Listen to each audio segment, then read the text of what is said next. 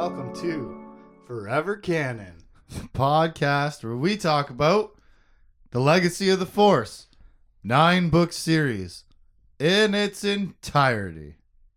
I'm Justin. And I'm Tim. And this week we're going to do what I just said. Why do we do this every time?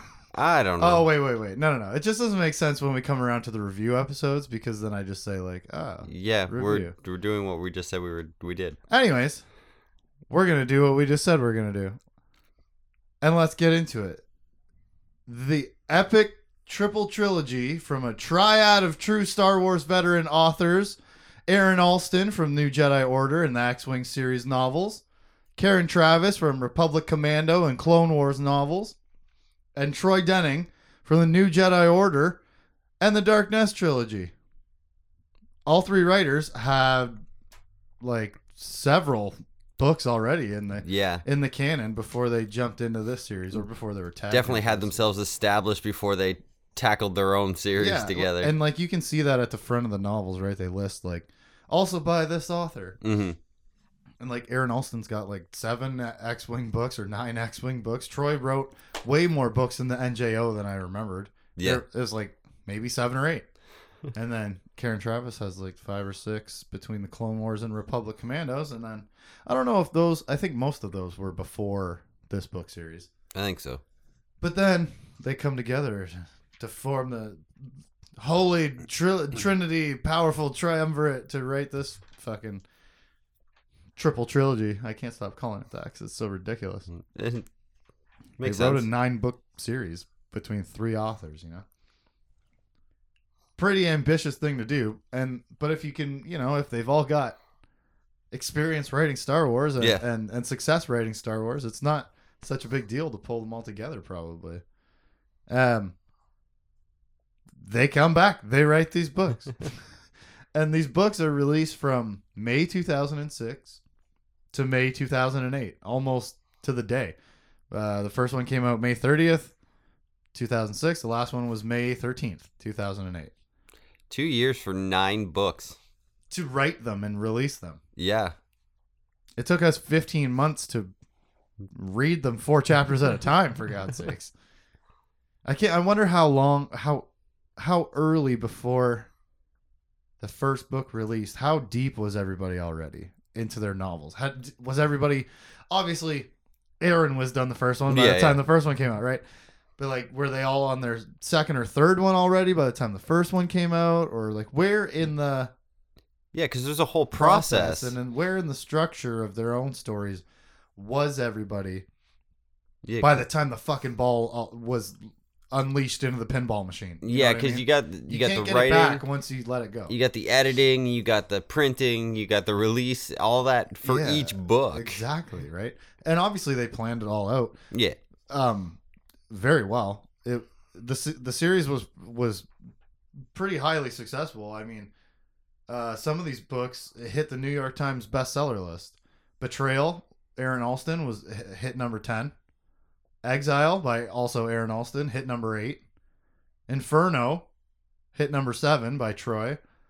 Aaron's third book, Fury, hit number 3 on the New York Times bestseller Oh, wow. list.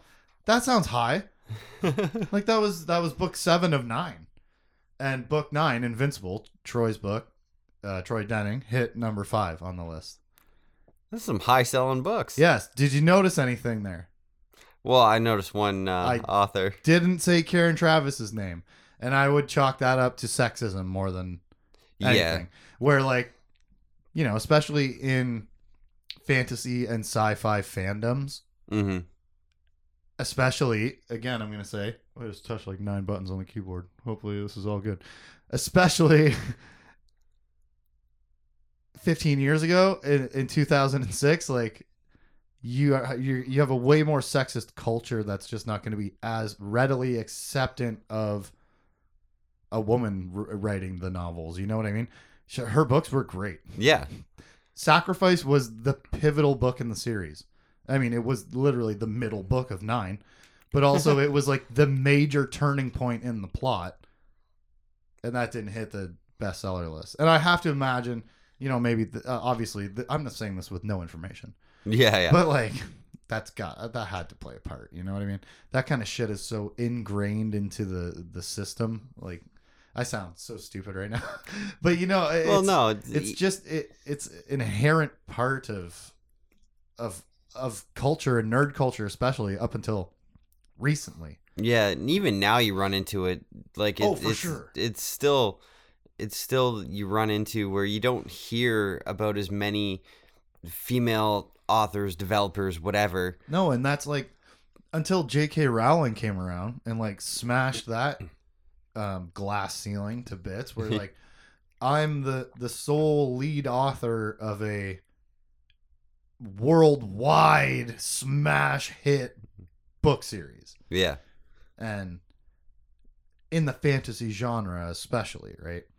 Now, mind you, of course, that's all before 2006, 2008, but like that gets the momentum going. Yeah, it gets the ball rolling on all and that. Culture has been catching up all along the way anyways. And again, like we said about Jaina, I wonder if her books would have sold better, Karen's, now, in 2020.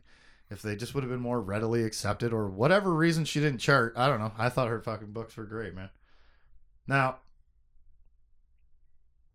the Legacy of the Force book series, when you read the back cover of the very first book, it's obvious that we're going to use existing characters to hook you into our brand new characters. You know what I mean? Yeah. Where like the back of the book's like Luke Skywalker and Han Solo and Leia Organa Solo and everybody that you know, and here's what's happening. And then drop new names: Jason Solo, Ben Skywalker. Yeah, those are definitely the hooks. I think we brought that up when we talked about the first one. For sure. Here's how we're gonna get you in. We're gonna talk about the shit that you know, and then we're gonna gather your interest with things that you don't know. Ha ha. But the Legacy of the Force book series tells the tale of those favorite Star Wars heroes of ours, Han, Luke, and Leia, with their children and families 40 years after the Battle of Yavin, the destruction of the first Death Star. So as far as, coming fresh to the book series, like we both did, sort of. I had, like I said, read parts of an X-Wing book. You had Han Solo trilogy or whatever, right? Yeah, one book in the middle of a random series. Yeah. But so coming into this with largely just the familiarity of Han and Luke and Leia, the movies. Yeah. And then finding out like we said, this is hearkening all the way back to the first episode where it's like, how'd we get into it? Who's Jason Solo? Yeah. Who's got a kid? What's happening? And then run to the counter with that book as fast as you can. But it's a big step away from the movies. Like we're 40 years down the line by the time we start telling this story. And that's a far distance. I was gonna say a far away. So I didn't need to, but no. It's a long, large distance away from familiarity of the movies, except for the fact that we're gonna tease you in with the familiar characters. Yeah. And then as the series goes along, Han and Luke and Leia, they're like not super impactful on a regular basis. Yeah, not really till the very end do they do anything that they have moments throughout, right? Yeah, where like Luke, little snippets. Luke, like whatever he even them disagreeing with the new characters is like those are kind of pivotal moments in the books. But yeah, like it's not their story. No, it's not. It's the story of Jason Solo and the corrupting forces of power and influence in a world of controlled chaos. Aha! It's a story about the folly of isolation and separation, about the consequences of denying reality in favor of the benefit of the doubt. A story about how failing to be honest with yourself and failing to be true to yourself is tantamount to self-destruction. These are the basic core elements of this story. The story is good guy tries to do good things bad ways, turns bad, turns out bad. you know, Yeah. like, Yeah. and all the reasons thereof. But it is like, it has a lot of common sort of touchstones through it, where what ultimately is the corruption of Jason? It's power. Mhm. It's the availability of power. Because when, Lumaya is like, kill her and then you'll be a Sith Lord and you can control the galaxy. Just kill this one little Jedi. We'll get the ball rolling down the hill. Yeah. And the more It's- power he has, the more he gets corrupted. And the more he, tries to take control of the chaos of the world, and he starts denying the truth to himself. So is Luke Skywalker all along the way, and Mara turning a blind eye. The rest of the Jedi Order is not even talked about in this sense, where,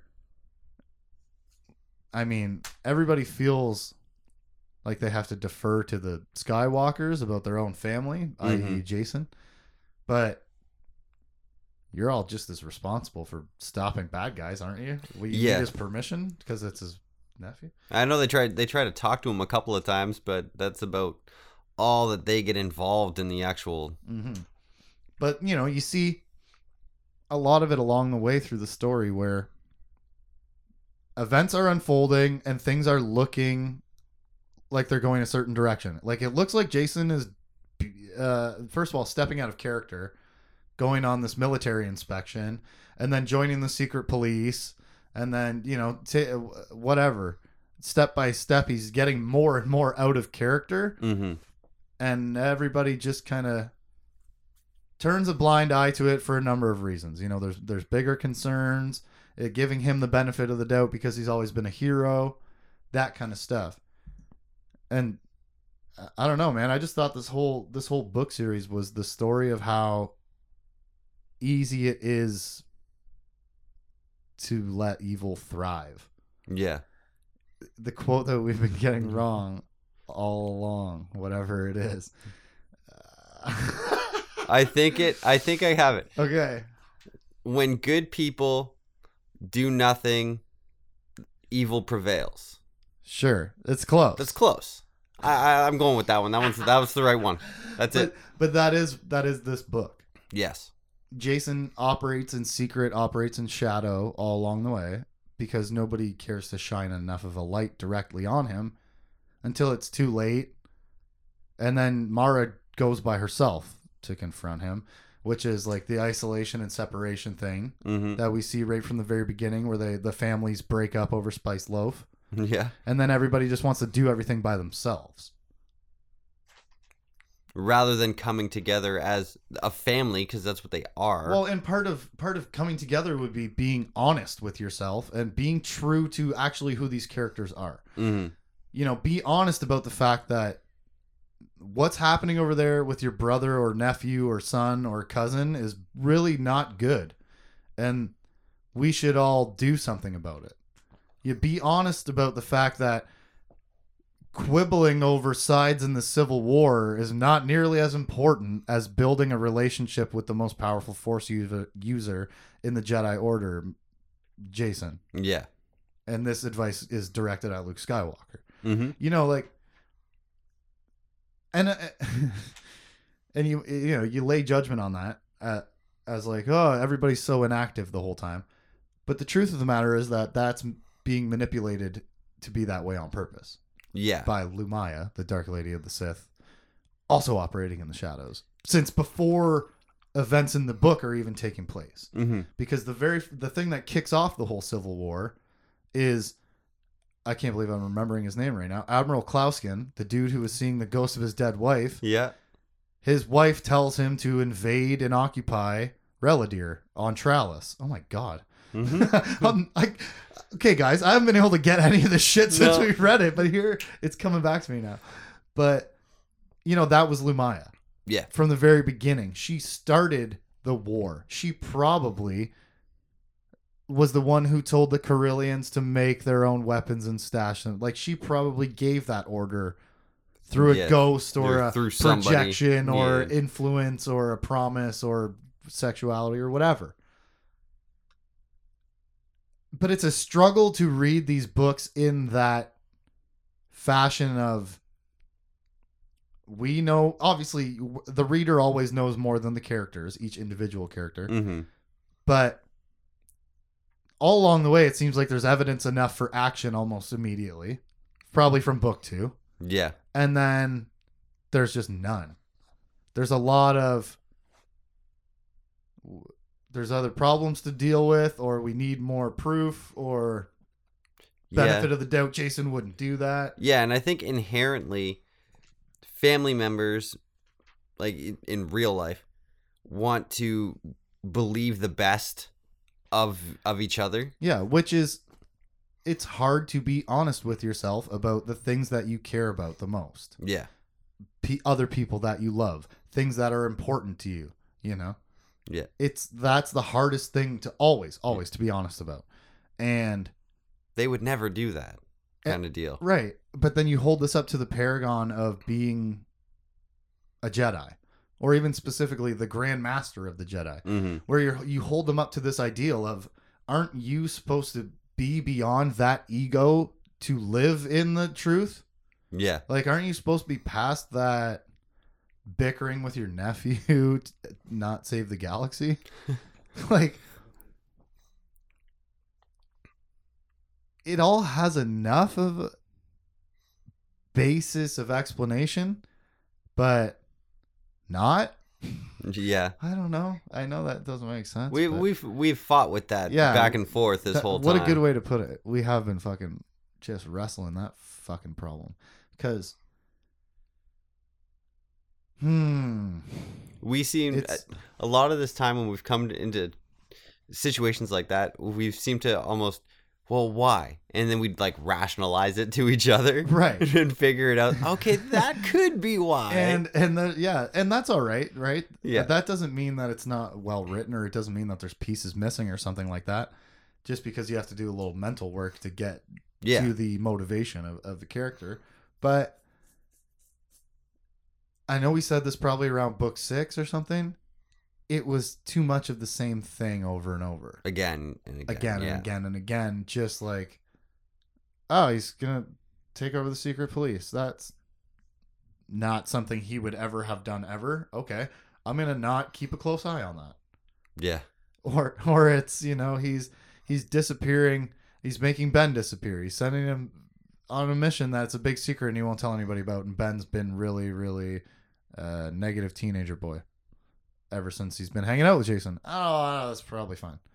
Because your wife thinks it's fine. Because she's just happy to have the teenager home and involved in the family. Which is, again, where we come around to explaining it, right? So is this book series really about how the Jedi suck? They're not the ideal that they think they are. They're not living up to the standard that they should be setting. Mm-hmm. With all of this, having families and stuff. They were never supposed to do that, according to the original Jedi Order. Yep. For exactly these reasons. Mm-hmm. Is that you are way more willing to overlook things that you wouldn't be with an acquaintance or a friend. Yeah, you can't be as objective. No, because Luke can't just go arrest Jason because A, laws, mm-hmm. B, Han and Leia, C, the rest of the Jedi Order, especially all the younger knights that definitely idolize the guy who won the last war. Yeah. So, it's all a delicate balance of gathering enough evidence to prove to yourself and others that you need to take action. But the fact that Luke literally spends so much of the book sleeping is like a slap in the face. He really does. It's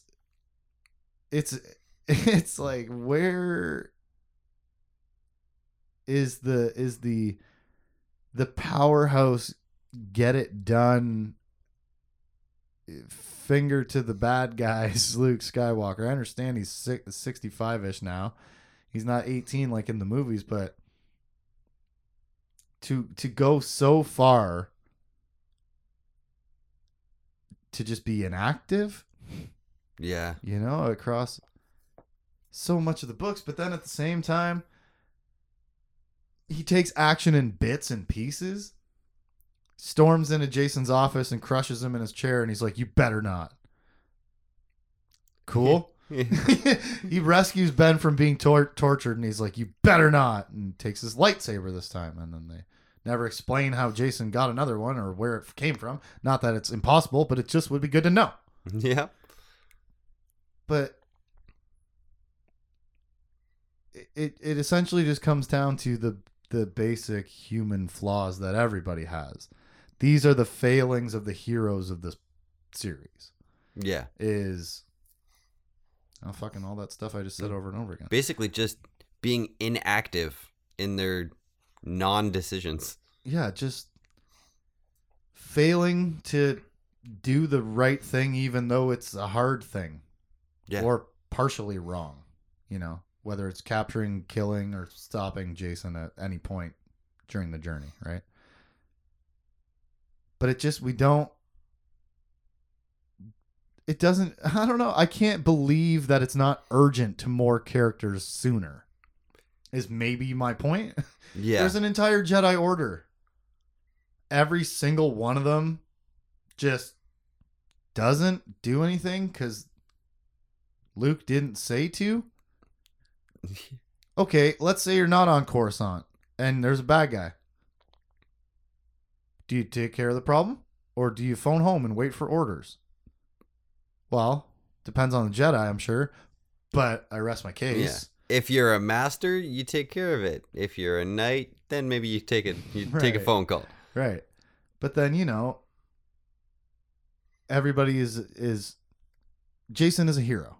Mm-hmm. Beyond suspect. And that is another thing to take into consideration when we're talking this through about the inactivity against his downfall. He's a pretty unquestionable hero. Yeah, absolutely. Until he starts killing in interrogation yeah, and just suspects and lighting planets on fire and trying to blow up his parents, letting people blow themselves up. Just all the things. Yeah. But it's all fine. He's like got a apartment for Lumaya. That's probably nothing. Oh, she must be controlling him. Oh. Yeah, well, don't do anything about it. Don't take him out of the equation. Yeah. You know what I mean? Oh. Bring him back. Let's say chessboard and your king is in danger. Well, don't move him out of the way. Just keep attacking that queen that's going to slaughter all your pieces and king eventually. Yeah. Don't move your king around and take him off the fucking board. Now, I know those aren't the rules of chess. I'm just going to take my king off the board here. I win. Yeah. Don't worry about it. Your point comes across, though. Because it's a story. Yeah. It's not a game of Dejarik. I just think the book would have benefited from more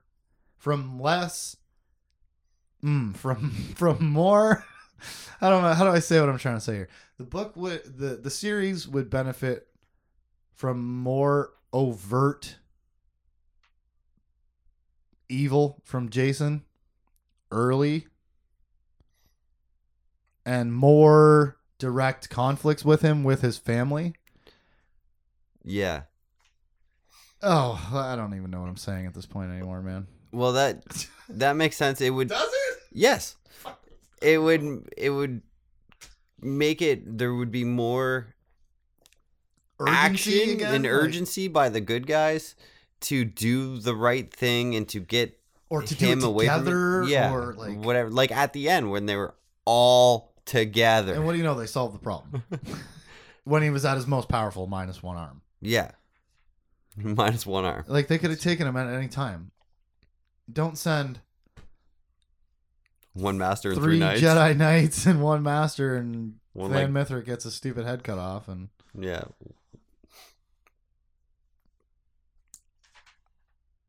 So what happened in these books? I'll give you the simplest in galaxy summary that I can possibly give you, which is there was a civil war over military liberties which allowed for the rise of a controlling Sith Lord and ultimately led to the restructure and unification of a new galactic government. No big deal. That was very succinct. Pow. Yeah. Right? Things fell apart. A bad guy came into the picture, and everybody joined forces against him, and now we have a unified government. I did make it simpler. How about that? Yeah. Dumber. The words that I wrote were nicer words. Yeah. The words that came out of my face off the top of my head, not as good. And all of this activity across the 9 books, the changing of the galactic government landscape, of course, revolves around 2 families. The Skywalkers and the Solos, who, spoiler alert, are technically just one family called the Skywalkers. I mean, Solo is a married name from the non-Force bloodline. I don't even want it in there. Call him Jason Skywalker if you want to.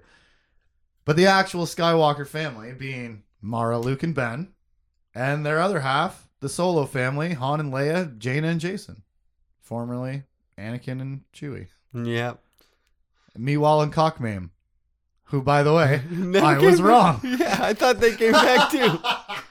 Never came back. No, they never did. But I have read the next book series. Maybe they come back there. Maybe we play this game for 9 more books. I'm pretty sure they're coming back at some point. I swear to God. Or I'm thinking of in the NJO when they went missing and then they came back. Yeah, maybe that's what. Bert. Because I haven't read the next series, but I have read some of the other one. Yeah. So maybe Yeah, I'm you haven't mixing- read the whole NJO, right? No. I did. Yeah, I did. Yeah. Man, it must have taken me 6 months or longer. That's arbitrary. It took me forever, it felt like, to get through the last book. Star by Star was like, it must have been 700 or 900 pages. It's huge. It's so really thick. as a paperback. And the print is so small. I remember large parts of that book just being like, I would have to take like a week off and come back to it and be like, I don't even know what's happening, but I'm going to keep reading. Yeah. Ooh, I can't remember the details of that face shifting Von Villip shit, but all right. Just going to keep on going. But that was a different series. We're talking about the Legacy of the Force, Tim. Goddamn it. Yeah. And let's talk about the Skywalkers. Let's talk about Mara, Luke, and Ben. And in what ways did they succeed in this book series? Mara Jade was the first one to figure it out. Yep. First one to figure out that the bad guy is doing bad things and he's got to be stopped badly. And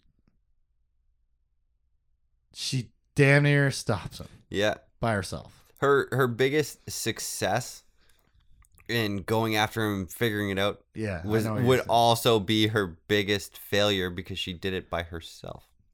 But then it turned into her biggest success again Yeah. when she's a ghost pulling hair out of her head for Ben later, right? Like, she is the one who discovers Jason, and she is the one who gets him discovered for everyone else. Mm-hmm. I wish I could have picked a different word there, but uncovered, discovered, and uncovered.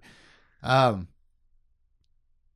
a big success, you know, and also she managed to like bring her son back into the family, because that was at the beginning of the first novels. There, that wasn't Luke.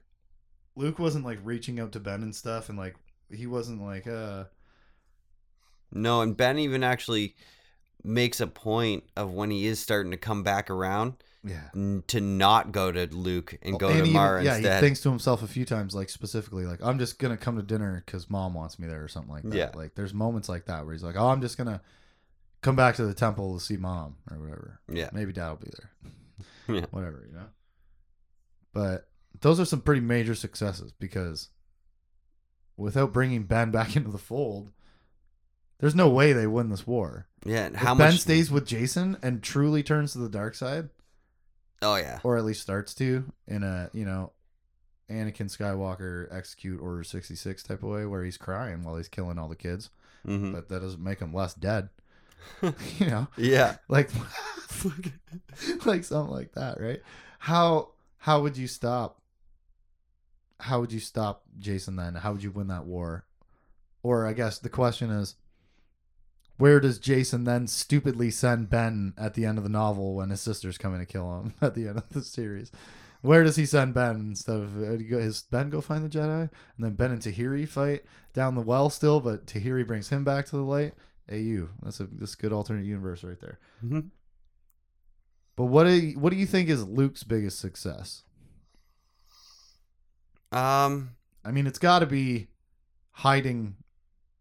Part of it's got to be hiding Jaina from Jason, right? The last 2 books there or whatever, where he's tapping into the future, or tapping into Jason's visions, or he's doing everything he can to put himself in Jason's future instead of Jaina, right? And that, and realizing that That's sticking together, like putting his trust in Ben, being like, all right, I trust you, go do this. Yeah. And not constantly watching him and being like, I got to be by your side, or you're going to have this guy looking over you.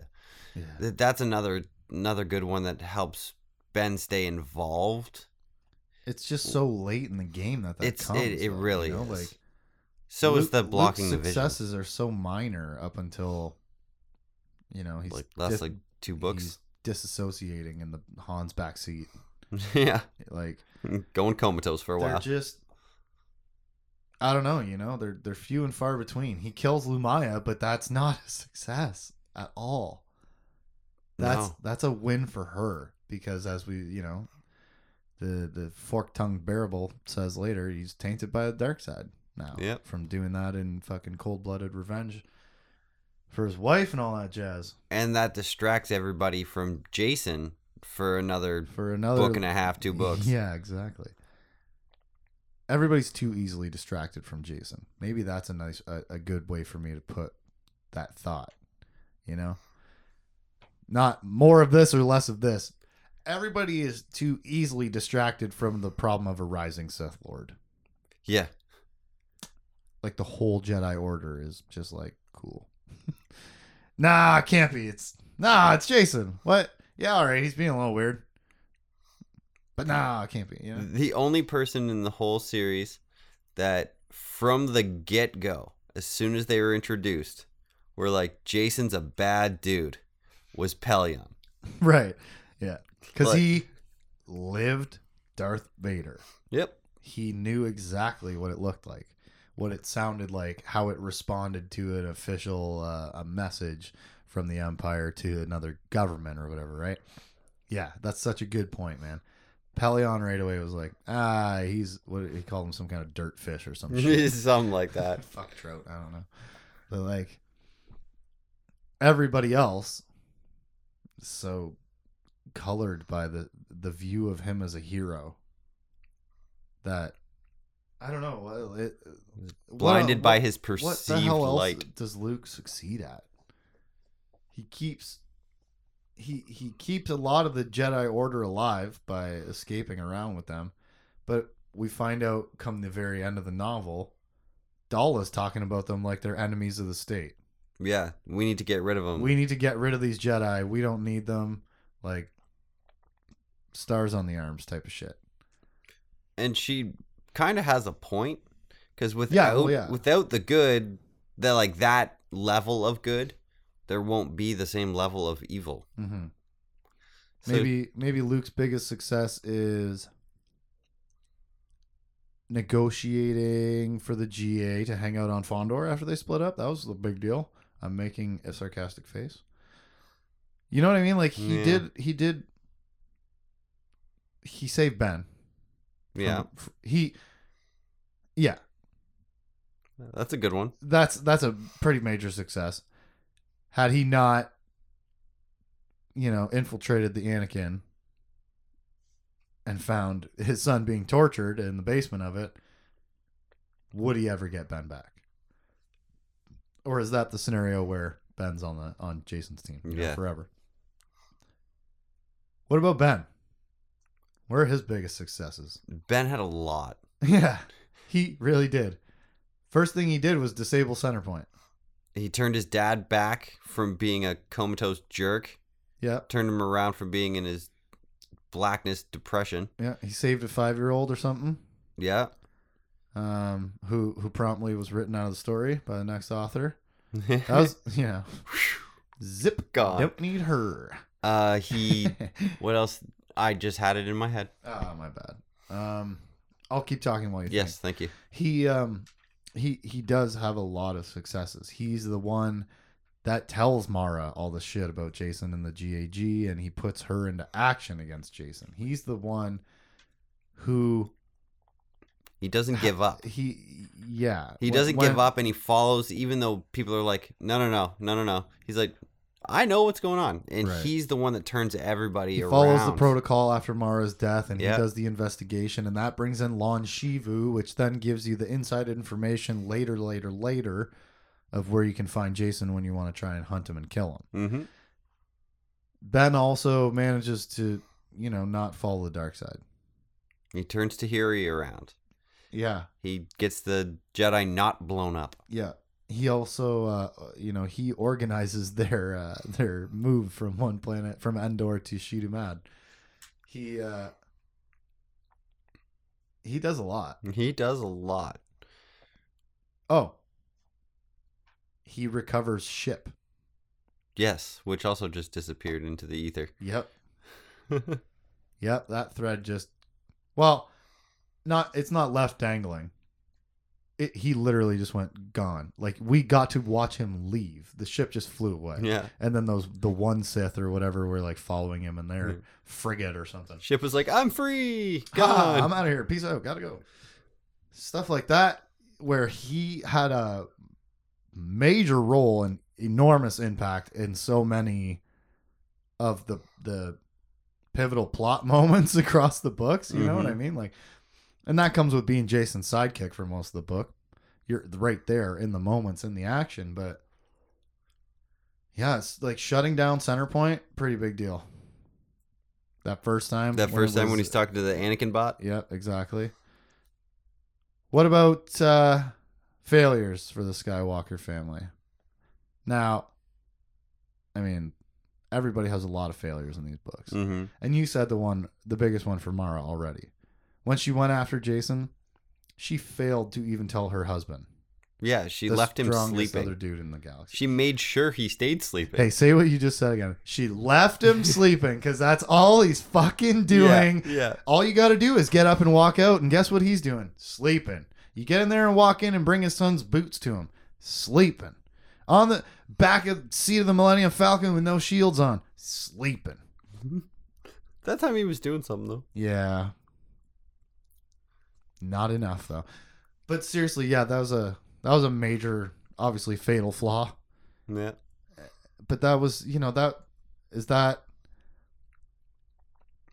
that earned by the narrative of the the families being isolated and separated from each other, and the governments are isolated and separated, with the Civil War and stuff like that?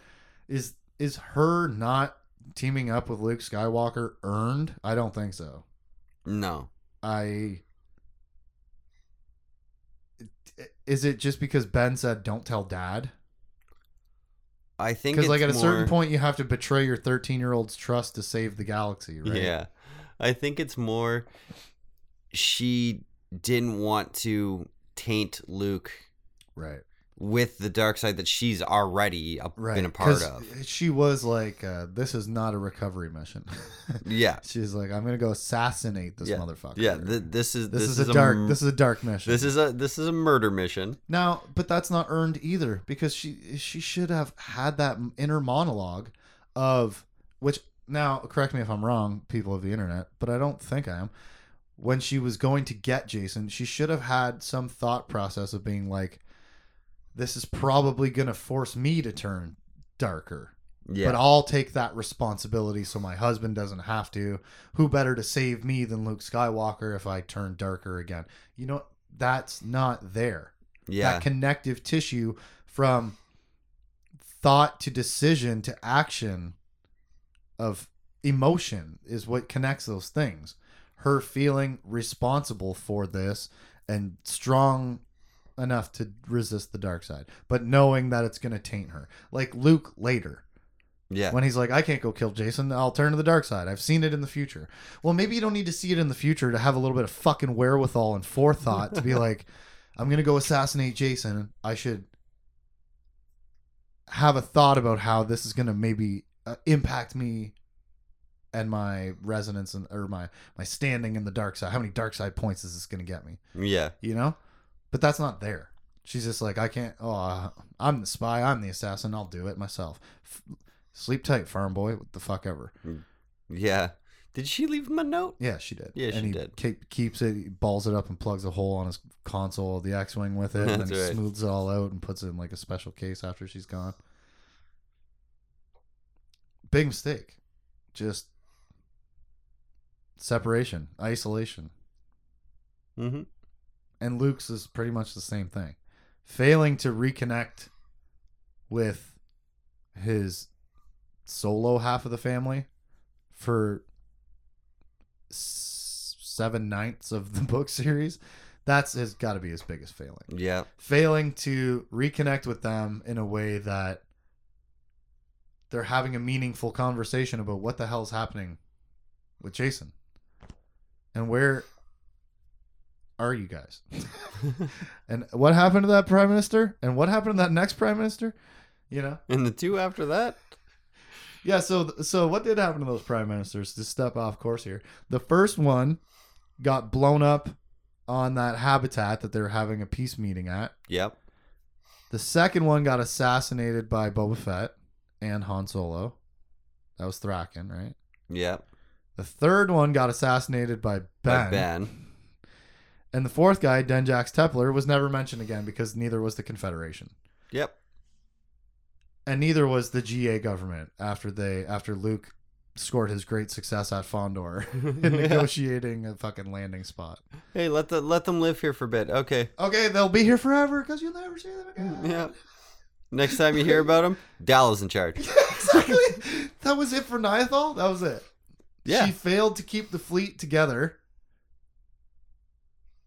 The government fractured. The military is split by Jason between herself and himself.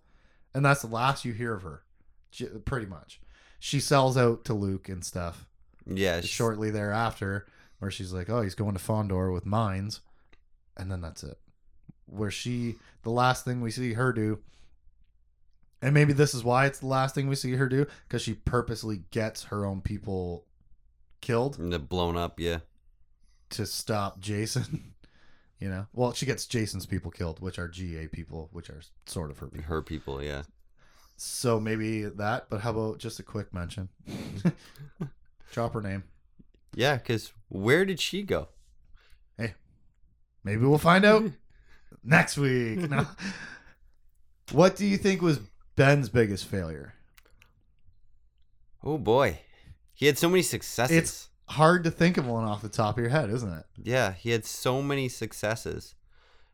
His only real failures was when he was still following Jason. Like when he killed that innocent dude on the guy with the daughter, right? And yeah, that guy. You have this powerful necklace I need to kill you for. He kills that unarmed guy. When they're busting into the thing. When they're raiding with the GAG. Yeah. And he feels bad because it turns out the guy was unarmed. Well, his friend right next to him had a weapon, but all right. Yeah. You know, it's hard to say that he has very many failings at all. To be honest, I mean, he just. Yeah, you're right. The only time he's failing is when he's a 13-year-old under someone else's direction. Yeah. Left to his own devices. And because his parents failed. The greatest success story of the Skywalker family in this book series is definitely Benjamin. Yeah. And is the barely a teenager person. What does he fail at? Nothing. He's 13 and 14. Yeah. Like, everything he does wrong is absolutely reasonable to me. And maybe he's my new character from this book, a new favorite character from this book series. But I don't know, man. I just don't remember him doing a whole lot of things wrong.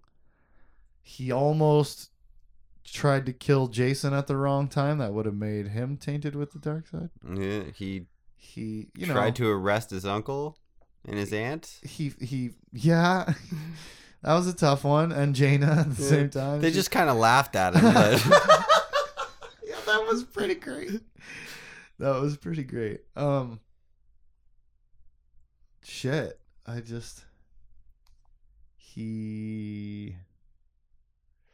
don't know, man. He even outsmarted a training droid at the temple. He outlogicked the Anakin bot. Yeah, like he did so good. He's the new Jason.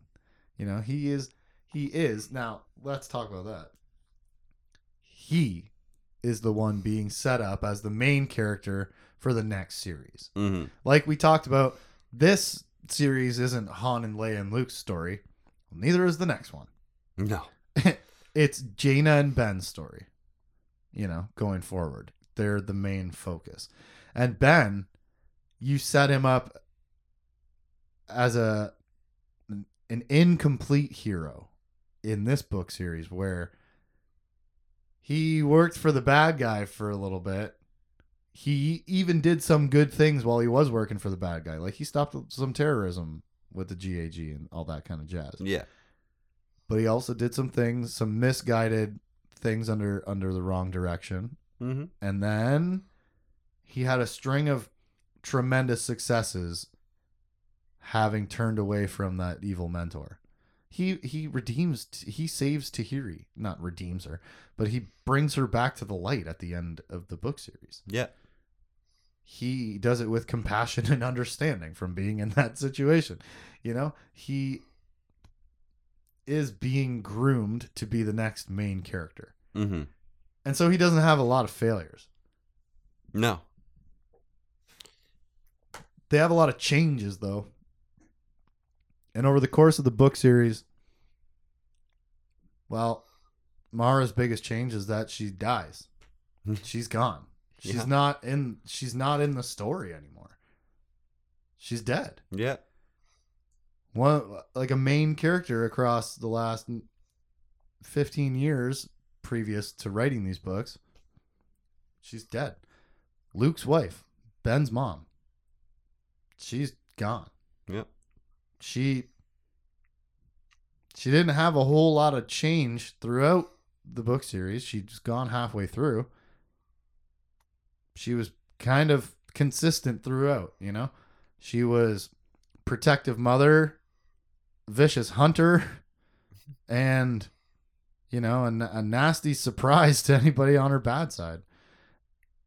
And she didn't, in the end, her change would have been calling Luke Skywalker in for backup to go get Jason Solo. Like, that would have been a pivotal character change. Well, of course she didn't, and then she's dead. What do you think? Luke's changes were across these 9 books. What was different about him by the end than the beginning? Other than what? I mean, he other was than doing something heavier and guiltier. Yeah, it's more trusting than at the beginning. Like, even though he was keeping stuff secret, he was trusting other people. You mean in like a delegation sort of way? Yeah. Hey, do this. And then he would go and keep other secrets, but hey, make important decisions. Yeah. I see him at the beginning of the novels, he's like shirking his responsibilities. And that comes through truest when, like you said, when Ben has that fucking finger wagging, stern talking to his dad. Where he's like, you want to be dead. You're doing nothing. Knock it off. Yeah. Smarten up. Figure it out, old man. Right.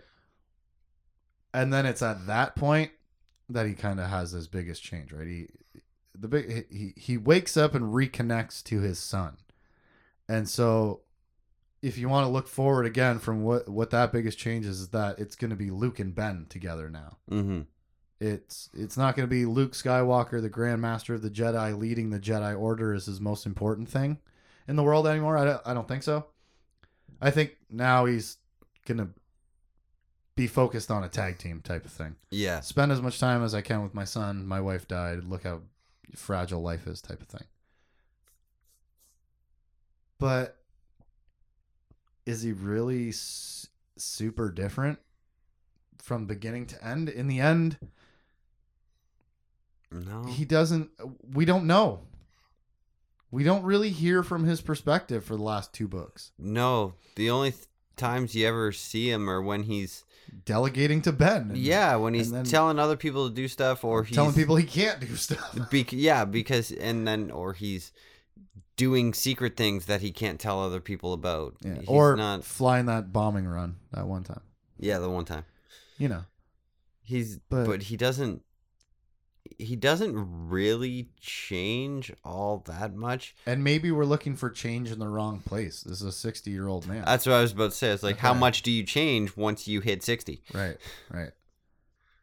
Well, what about Ben? Because I would say the obvious answer is drastic changes abound. Yeah. You know, like he went from a little bit of an impetuous, maybe a little bit of entitlement, sort of rocky relationship teenager, where he's the only person he's really nice to is Jason. Barely using the force powers at all. Yeah, not really. You're right. That's an important thing that has gone out of my mind since the beginning of the book. It's been swept away. Yeah. Or the series. I keep saying the book. As Yeah. if it is a 3,000 page Legacy of the Force book. I'd buy it. But you're right, man. He's not super connected to the Force at the beginning. And he's not trusting of it. He's not well trained. He's not a good lightsaberman. I was gonna Yeah. say swordsman. You know, he's not good with his Force powers. He's not good with decision making because he's never had responsibility. This whole fuck. What a bad question for him. Because this book series is Ben grows up. Yeah. You know, he goes from being the tag along teenager to trusted sidekick Mm-hmm. to man on his own. They even Sorry, I was just gonna say Yeah. because by the end, as much as I was just saying from Luke's perspective, it's tag team for the two of them. In the end, Ben is like like you said, he saves all the Jedi by himself from Tahiri and their nuclear bomb. So many of his successes are on his own. Yeah. Almost all of them. When he's thinking When he goes to for Center himself. Point, he splits up from Jason. You know, when he goes to what was it? Whatever Sith planet it was that he went to. Was he on Ziost? Yeah, that's where he got ship at. When he goes there by himself, great success. All the things he does, he has that journey of growing into responsibility and power. Yeah. From- They even make a point of his birthday takes place. Like Yeah. he's At actually his getting lowest older. point by himself. Yeah, he's actually getting older. And it's after that moment that he starts really thinking for himself and not following Jason's orders Yeah. to a T, right? Because he starts starving and then he accidentally kills a dude who seems pretty innocent. Didn't know why he had the necklace or whatever. It was a delivery man. He brought a fucking 5-year-old kid with him, which is, of course, an echo for the Alana thing and the danger that these people are putting their children in.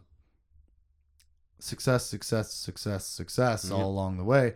And what changes in him is, well, he becomes way more powerful on Ziost when he has to, you know, defend himself and the girl and stuff like Throws that. that boulder up and destroys a TIE fighter. Yeah, exactly. And he's like, I never lifted anything half the size of my life or whatever.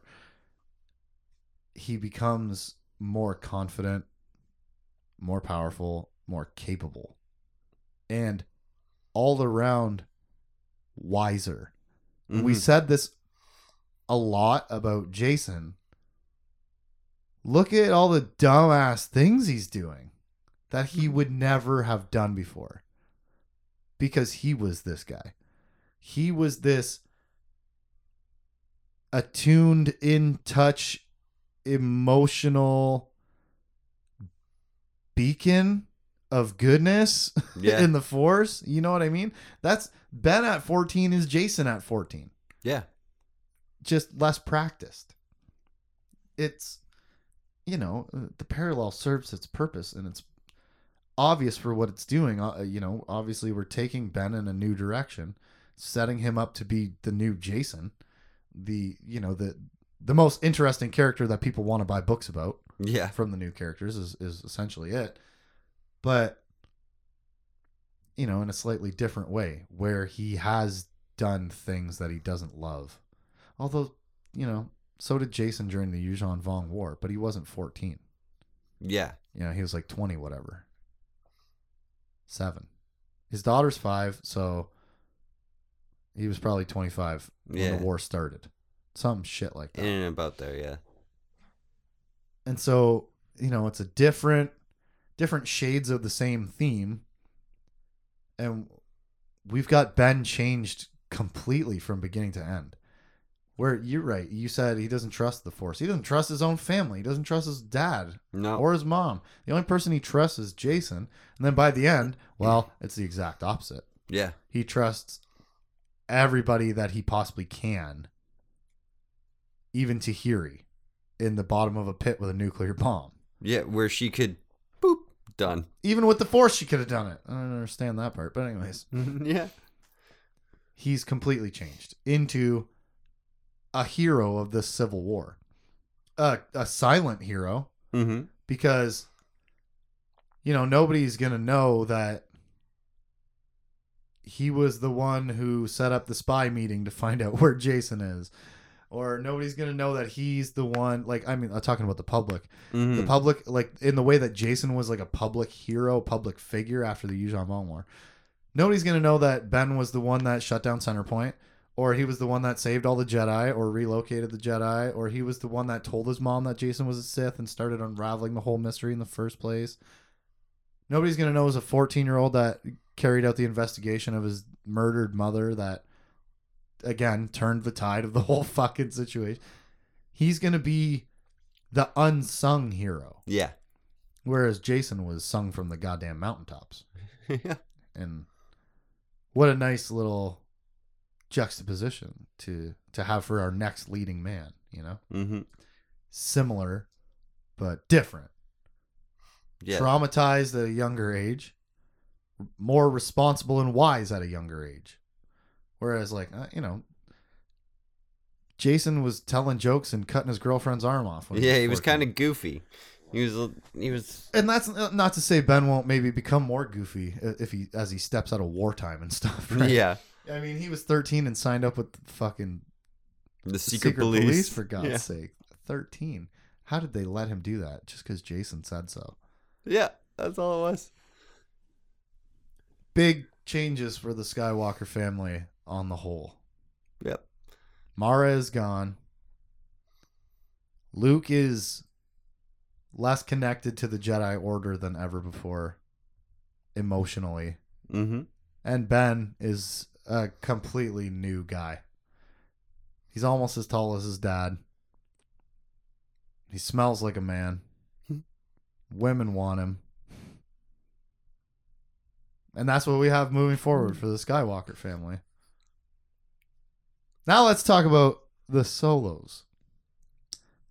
Han and Leia and their 2 surviving children, Jaina and Jason.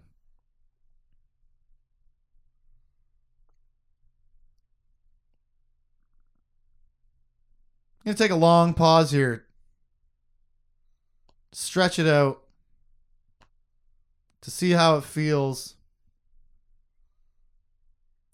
That this is about how often the rest of them popped in and out of the series. Feels empty in between there, doesn't it? Yep. It might only be a few seconds at a time, but it doesn't feel good. It doesn't fill the space as it needs to. Han and Leia are gone from the end of the first book. Middle of the first book? When is that Spice Loaf conversation? It's got to be early. It's really early. It's right after that first Centerpoint mission. Second chapter or some shit. And those pauses after actually... that missile factory mission, right? Those pauses actually were super good because that actually reminds me of how it felt with Han and Leia specifically. Just them not being around. Awkward. Yeah. Just so strange. Hey, your son's gone wild. Where are you? Yeah, they're off visiting Lando. He kicked his sister out of the military. Where are you? Oh, they're off assassinating Corellian Prime Minister. Yeah, man. Han and Leia were not where they needed to be when they needed to be there. And that's not Han and Leia. No, they're always in the middle of everything. Right. And, okay, now let's think about it that way. Is it okay to curveball these guys for one story where they're not always in the right place at the right time? They're not always where they need to be to help everybody. They're somehow Leia is allowing Han to be all selfish and self-centered and fly off to Corellia when the fucking war starts and stuff instead of supporting the rightful just government. Somehow she allows that. That's okay, I guess. You know, hot-blooded Corellian. Check it and see and stuff. Fever of blood stripes of 3. I don't know, maybe they got 3 stripes on their pants. I know it's just 1. Shut up. Might be 2. They do call them blood stripes, so there's got to be more than 1. Well, it could be 1 on One each per leg. Yeah. Anyways, back to the point. Maybe that's okay. Once for them to not, for one story, for them to not be in the right place at the right time where they need to be the heroes, but not when the story is about your son.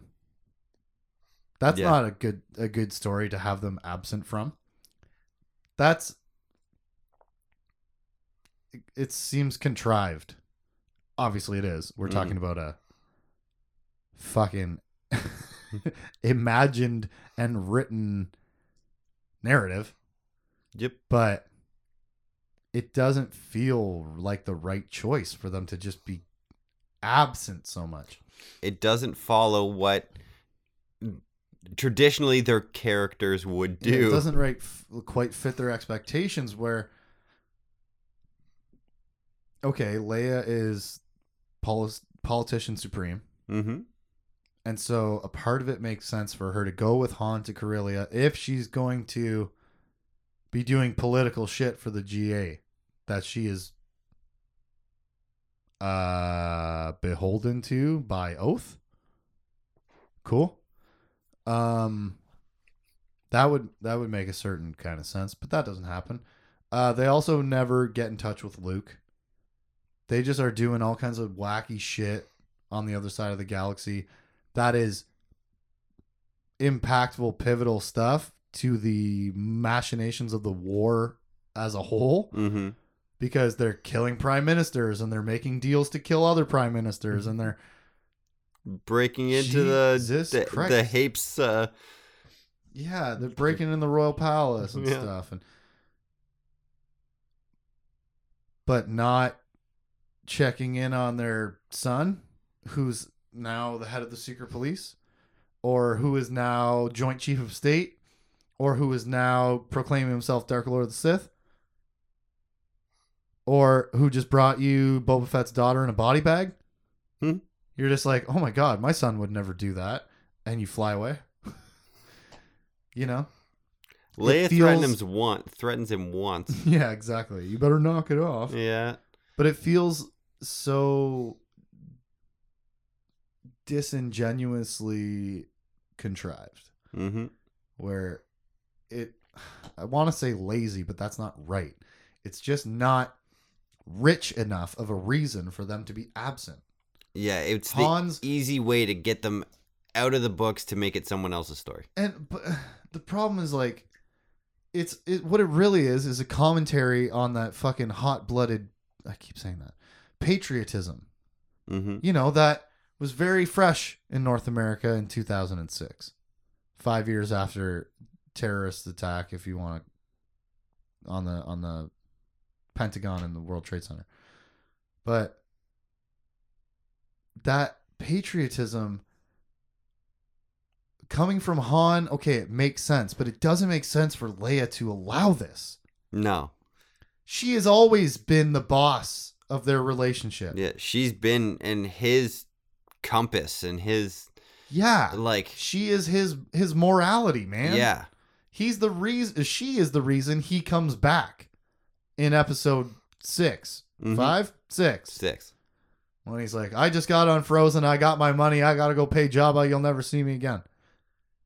And she's like, oh, that's all you are. And it's that disdain from the person that he loves that draws him back into the light, right? Choppy little dumbing it down sort of way that I just laid it out there. But this doesn't make sense. How does she just let him abandon their entire family, and she does so too by proxy? Mm-hmm. And then I can't wrap my head around it. It doesn't seem right. My only explanation is they lost Chewie, they lost Anakin, and it's too hard to face what's happening to Jason. But again, that can be an inner monologue Yeah. where you say exactly that. And maybe that is fucking kindergarten shit, Mm-hmm. where you're not supposed to tell me directly what the emotions are. I'm supposed to infer them by action and context or whatever. Piss on that. Yeah. Emotions inform the action and context, right? So if very, very early on, because, okay, first of all, the fact that Han gets so mad about this is fucking dumb to begin with. Because we should be allowed to have however many missiles we want, no matter what we agreed to. Okay, do you hear the second part of what you just said? Because argument's over. Especially for Leia. Yeah.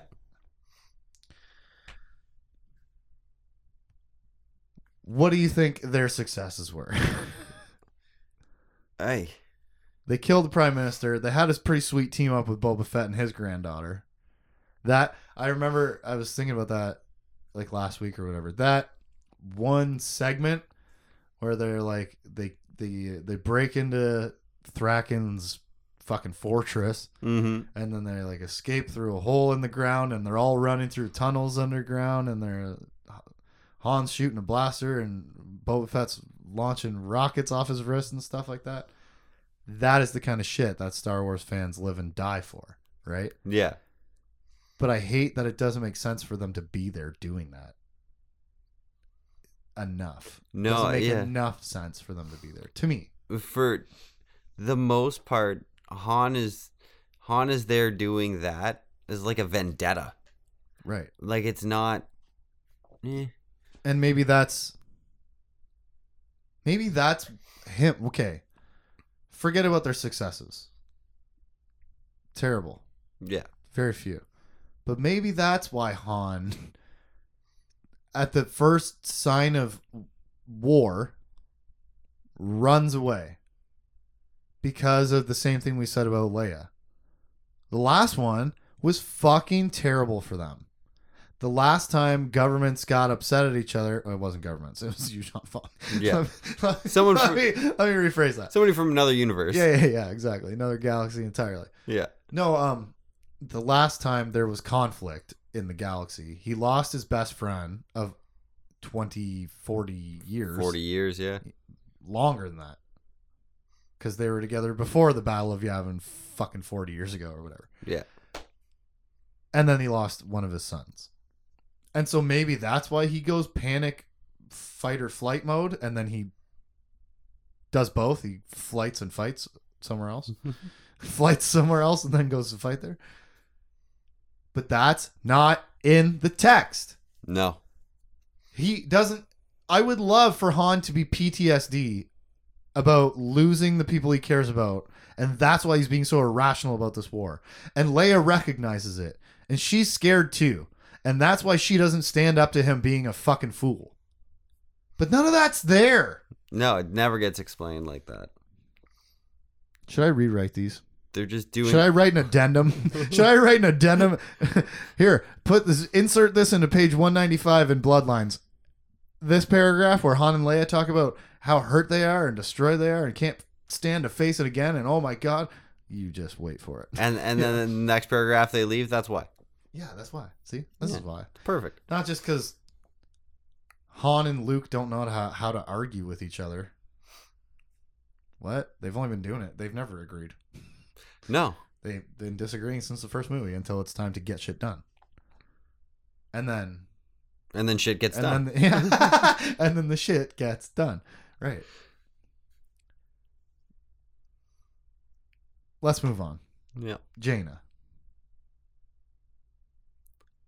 Absent from a lot of the story also. Yeah. Comes to the end to be in the beginning of the novels, she is a sidekick character of her own. She is a sidekick to the military.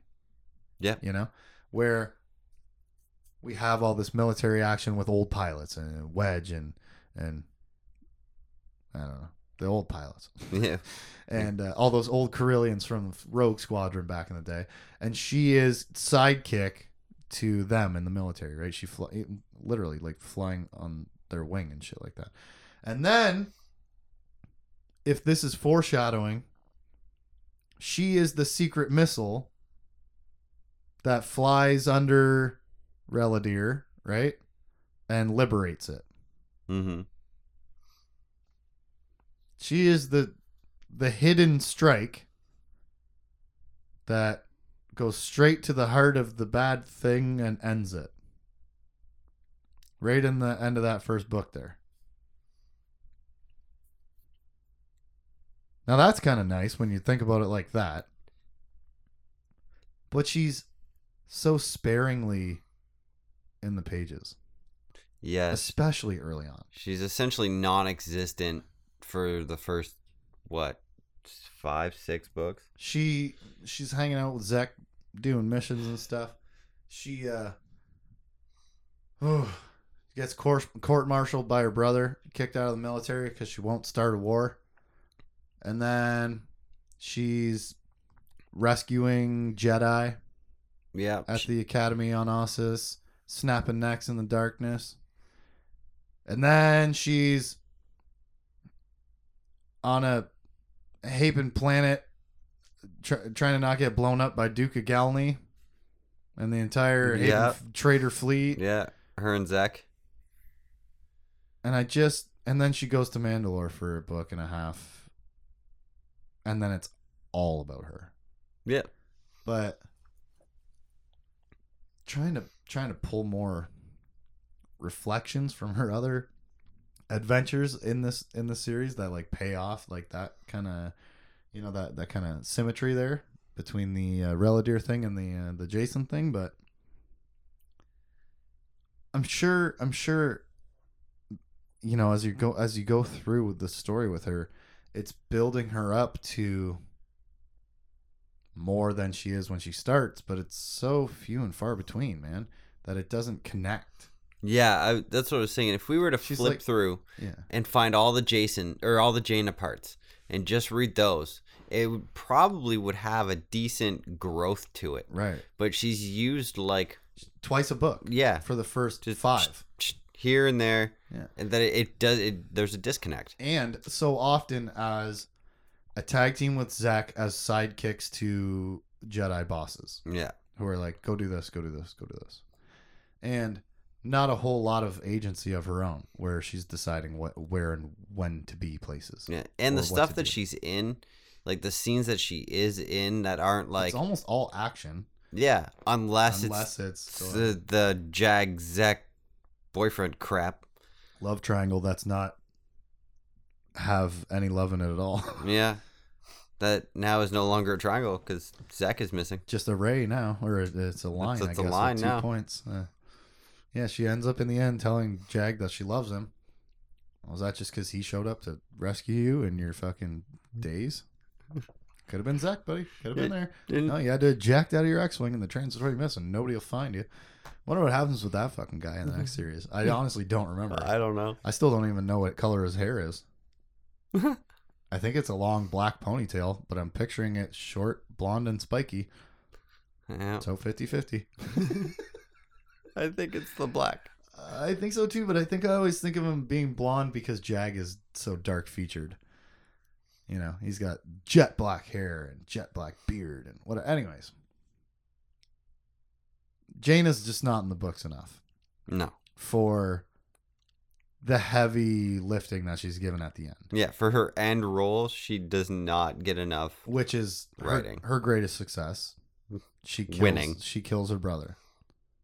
Doesn't sound like much of a success. No, it doesn't.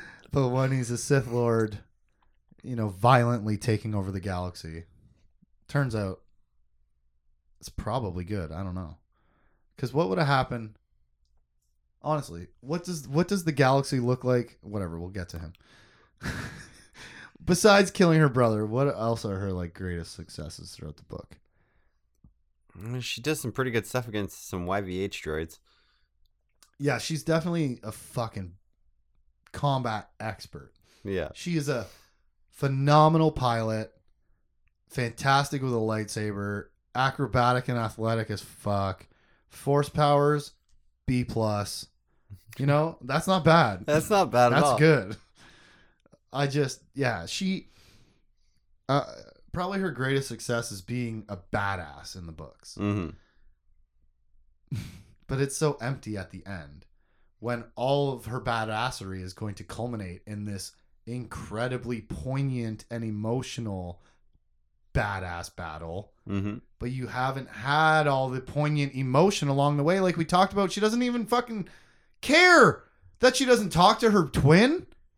Yeah. She doesn't care that her twin is the head of the secret police, kicked her out of the military, took over her chief of state, blowing up fucking planets, ruining everything. She doesn't care. If she does, she doesn't mention it. Or when does she care? I was trying to think of that today.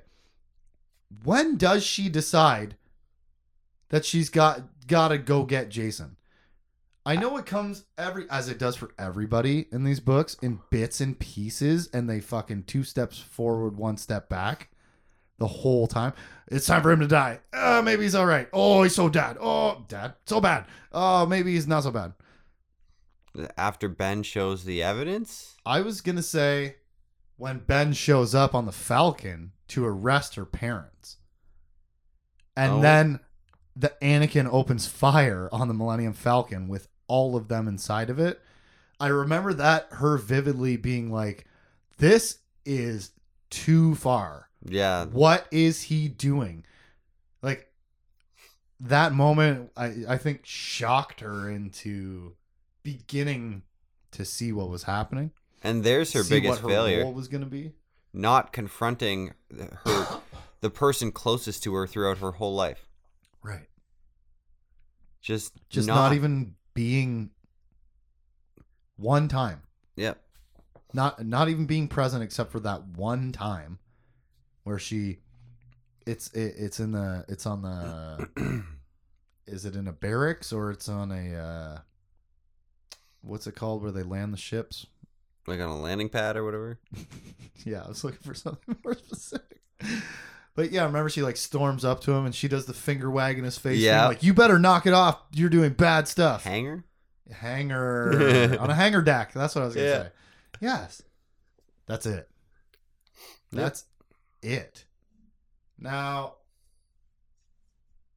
I can buy so much more for every other character that maybe they would be hesitant to take Jacen Solo down a peg before he has fully revealed himself as a fucking Sith, right? Not her. No. Not Jaina, the sword and twin Solo. Come on. Which it puts that even to more like stark contrast because in the last book where they put those 2 little things in there that show how they could feel memories, each other's emotions and how important that was to her. And how good it made her feel to be connected to her brother. You must be realizing that before the end of the book series. You must be like, wow, I should really reach out to Jacen. He's never present in the Force anymore. Wow, I should go pay him a visit or something. Yeah. And mind you, like, she's always like, she's off on a mission or something most of the time, right? For the first half, but she's got downtime. Yeah. You ain't that busy after you get kicked out of the military. Give him a freaking phone call, too. And that's part of the reason why she doesn't talk to him, too, right? Is because she's the angriest Jedi, and he kicked her out of her fucking... The only thing she ever loved. Yeah. Or her first love with the military. Or was it the Jedi? Either way. But come on. You don't go talk to your brother? Yeah. Or anything. Write him a letter. Let's cut back to Han and Leia and talk about their biggest failures, as we already kind of did the whole way along the way. But I forgot to say it specifically because they raised a Sith Lord by abandoning him for his entire childhood. Yes, they did. And then what did they do all series long? Abandon him. And what did they do during the Yuuzhan Vong War? Abandon him left him on his own. Yeah. I understand you gotta save the galaxy and stuff. But like we said, why can't we do it together? There's room on the Falcon for 9. Yeah. Get on there. Han, Leia, Jason, Jaina, Luke, Mara, Ben. 8 people, 2 droids, maybe a Meewall and a Cockmame hanging around. Yeah. Put them all on one ship. Save the galaxy together. Maybe that's a bad idea because you just blow up one ship. Fucking great. Great move. Great. All the most powerful people in the galaxy gone. But seriously, like, what a failure. Yeah, and I wanted to come back and mention that. Because there's no way that doesn't carry forward emotionally for these two. Unless, we just don't get into the emotions like we haven't been. How did they change? And we'll go to Jaina too. Okay. How did they change from beginning to end? Well, just basically the same as Luke. They started they separated and then came back together. And they were team players again, and everybody was working together, which makes the beginning seem even more incongruous to their actual character. Mm-hmm. Because since Han Solo came back to destroy the second Death Star, when have they ever angrily split apart, the 3 of them? You can't.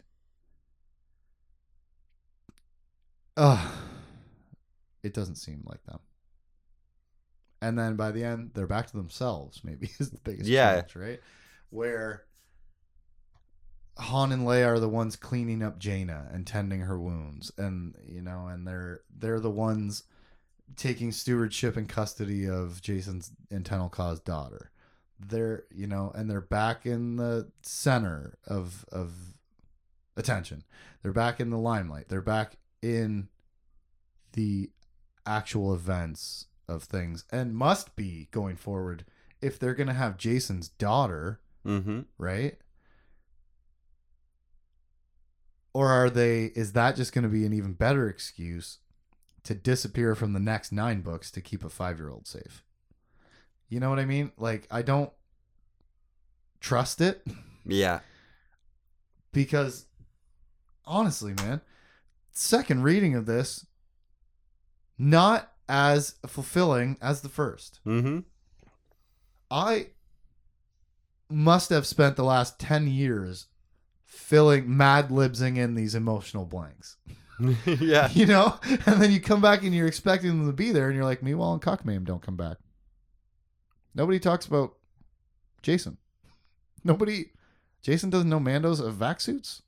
Like, all these all little this things. Little stuff that's missing that, in memory was always there. Reading them for the action. Yeah, don't read your favorite books clinically like this. Read them for enjoyment. Shut them and put them away. Yeah. Don't take tedious notes on them and then go, why? Yeah. Why? And where? And why? And we'll jump back to Jaina with her biggest change. Is that she is centered and focused. Yeah. The beginning, I called her it 100 times. She's the angriest Jedi. She's so erratic. She's mad at Zek. She's mad at Jag. She's mad at her dad. She's mad at the Corellians. She's mad at space.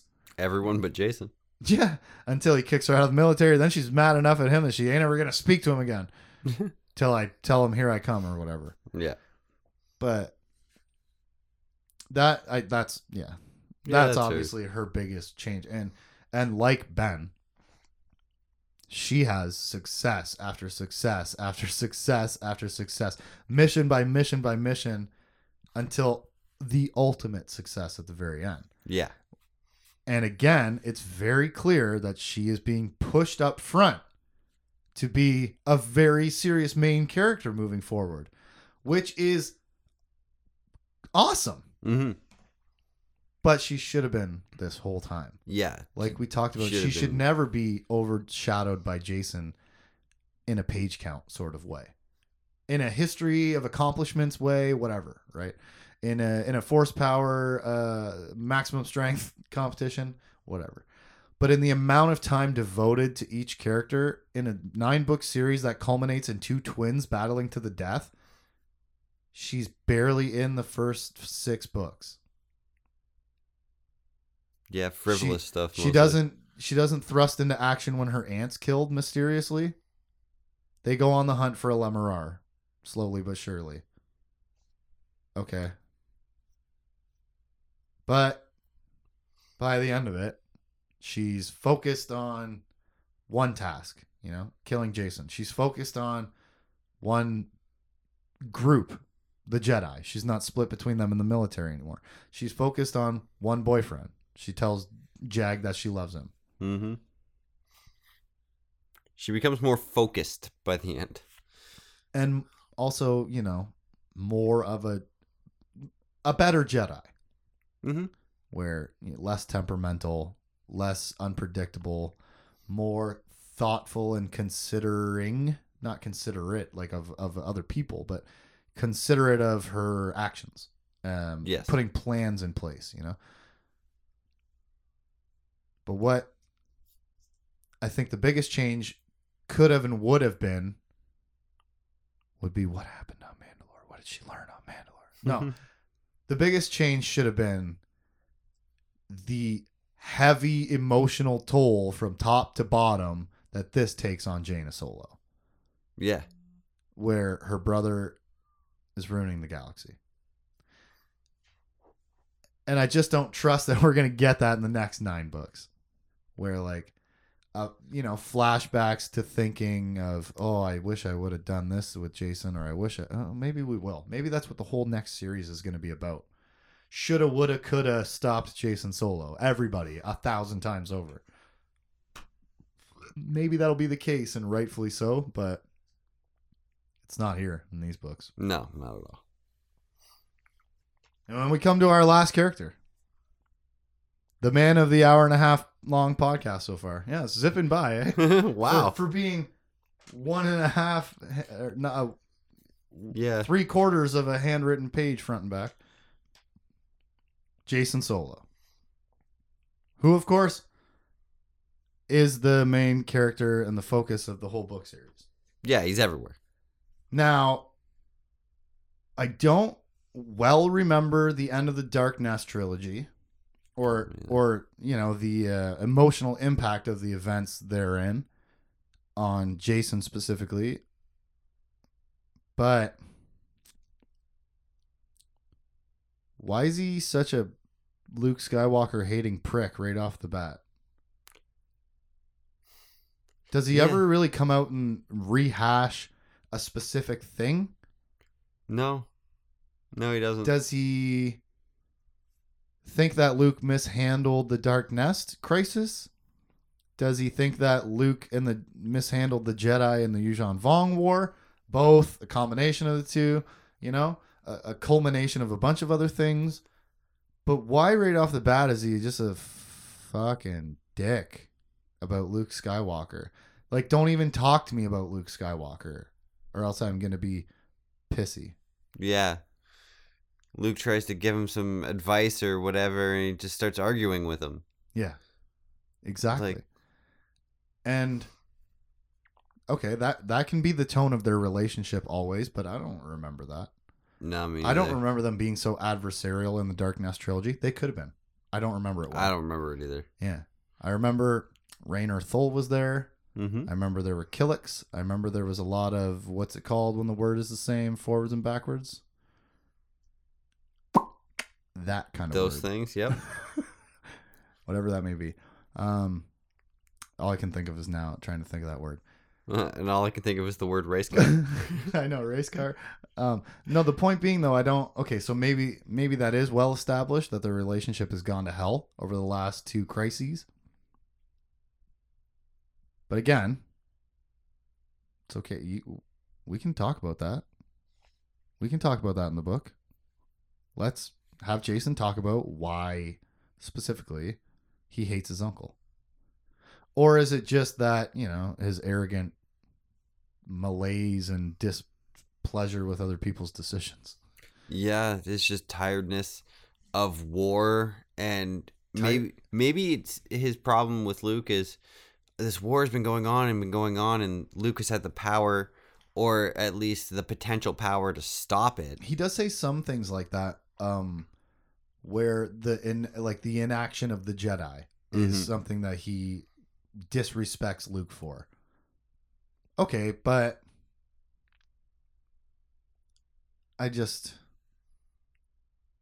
okay. Yeah. But it's such a hinge of the whole story. It's such an important pivot from their relationship, is what them being separated, Luke and Jason specifically, is what allows all this to happen. And it's another one of those things where it could have just been like, ever since Luke did this, or ever since. Right. Okay, there you go. It's not there. So, Jason Solo thinks his uncle can't run the Jedi. This is so stereotypical apprentice behavior. Like, I know more than the master. I should be the master. Why am I listening to this guy? Look at all these stupid things he's gotten wrong. And so I guess from the very beginning, it's his hubris, right? Jason's unwavering belief in his own ability to do things better than everyone else. Which, again, I will say this shamefully, is probably why I love him so much. Because that is me to a T. I am controlling of things because I feel like, and I'm often right, that I'm going to do it better than other people. I'm going to pay better attention to the details. I'm going to pay more attention to the order of the thing, whatever it may be. Like, that's what I connect with Jason on, is that arrogant assholeness that often gets proven right. Yeah. Where, like, okay, for example, back in the day, PlayStation 1. Game won't start. Bang on the system with my controller. Game starts. Well, I've now been positively reinforced by my success with this negative behavior. So the negative behavior is going to continue, the being arrogant or violent or doing the wrong thing, because I am being proven right in a certain way. But at the same time, a wiser man, i.e. Luke Skywalker, would say, that's not the way to solve that problem. You're indirectly accomplishing your goal through the wrong means. Yeah. I didn't even mean to draw that parallel, but that was a fucking bullseye. Yeah, it was good. Yeah. I'm just gonna sit on that for a second. And so that was, unconsciously when I was 19, 20, reading these. That was for sure what I connected to with Jason, was like, yeah, man, why are all these grown-ups so fucking dumb? Why can't anybody do this shit right? What do you mean? Oh, it's so simple. Yeah. And then he gets more and more control over things, right? Like, he joins first of all, he joins the mission to Centerpoint. And then he takes the head of the secret police for the government. And then he becomes the chief of state for the government. And then he becomes his own government and a Dark Lord of the Sith. And then he becomes dead. Yeah. But each step along the way, as he gathers more... I hope your path doesn't go that way. Thanks, man. Yeah. Hey, it's going to end that way. For sure at some point. Yeah. So if I get all those other steps in the middle, Maybe not the Sith Lord part. They're like, hey, it's head of the secret police, chief of state. I'll take that. But we're all going to die in the end. Hopefully it's not my twin sister who I've never even heard of throughout the books. Oh, man. But seriously, it is like every step of the way, it's his overconfidence in his ability to do it better. Mm-hmm. I can run the secret police. Who better to do it than me? Niathal's doing a shit job as chief of state. Omas is doing a shit job as chief of state. Look at how indecisive and inactive they are. I can do this better. Take it over. And as he gains more and more power, he makes more and more mistakes because he's not the man for these jobs. No. And he's not, he's, God, I don't even know how to say this. How is he so fucking stupid after Lumiya is killed? Because she's pulling all the strings, man. She's tempering his ego the whole time, right? Yeah, she's saying, hey, you gotta have action, but sometimes you gotta also have the patience. You need to be tactful in your decisions, and you can't just choke people to death on the fucking bridge of your starship, and you can't just throw them against the wall. Don't send your apprentice away when somebody's coming to kill you. And so the arrogance starts as harmless to him, right? Harmless for him. And it builds and builds until he has so much power and influence that the natural consequences of his decisions, being right or wrong, become more and more severe or impactful or just greater. Yeah, just larger. Bigger. Yeah. Yeah. To the point where mistake after mistake after mistake in the end gets him isolated from all the people that used to trust him, his crew, his subordinates. It gets him separated from the other half of the government that he used to have under his power. You know what I mean? Mm-hmm. He loses bit by bit all that power that he has accrued up to the point, except the difference being he is in a more open position to just be aggressive about holding that power or taking it back, where I'll fucking teach them a lesson every goddamn time. Holding what power he has. It's starting from the cessation of all those planets when what was it? Oh, when he fucking started murdering all the Bothans. Yeah. After the World Brain was accidentally killed by a Lemurar, he blames the Bothans, starts killing a whole bunch of them, and then planets start disappearing from his government. And what does he do right away? We're going to go teach them a lesson. Mm-hmm. We're going to go attack them for leaving, and then they'll have to come back. Mm-hmm. What does he do at Fondor? We're going to go attack them for helping the other team, and then they'll have to help us. That was kind of my problem with him throughout the books, is it's a lot of the same mistake. Yeah. Different flavors of it, but it's all... Teach him a lesson. I'll show you. Yeah. Which is not... Reactions, not plans. Well, he's done thinking. Yep.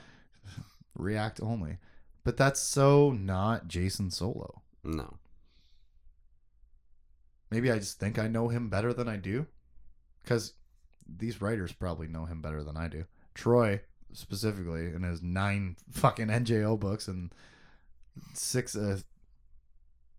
Three of these and the 3 Dark Nest trilogy. The man's probably written more Jason Solo than anybody. He probably knows him obviously better than I do. Mm-hmm. But I feel like he's really dumb in these books. Oversights. And I'm not buying the excuse of distraction or ego or misguided attempts at vengeance. I'm not buying all of these oversights again and again and again and again and again. Yeah. And again. The man doesn't learn from his mistakes. Even though he's been like the smartest guy in the galaxy since he was invented in the stories. I don't know how to explain it. Yeah, right?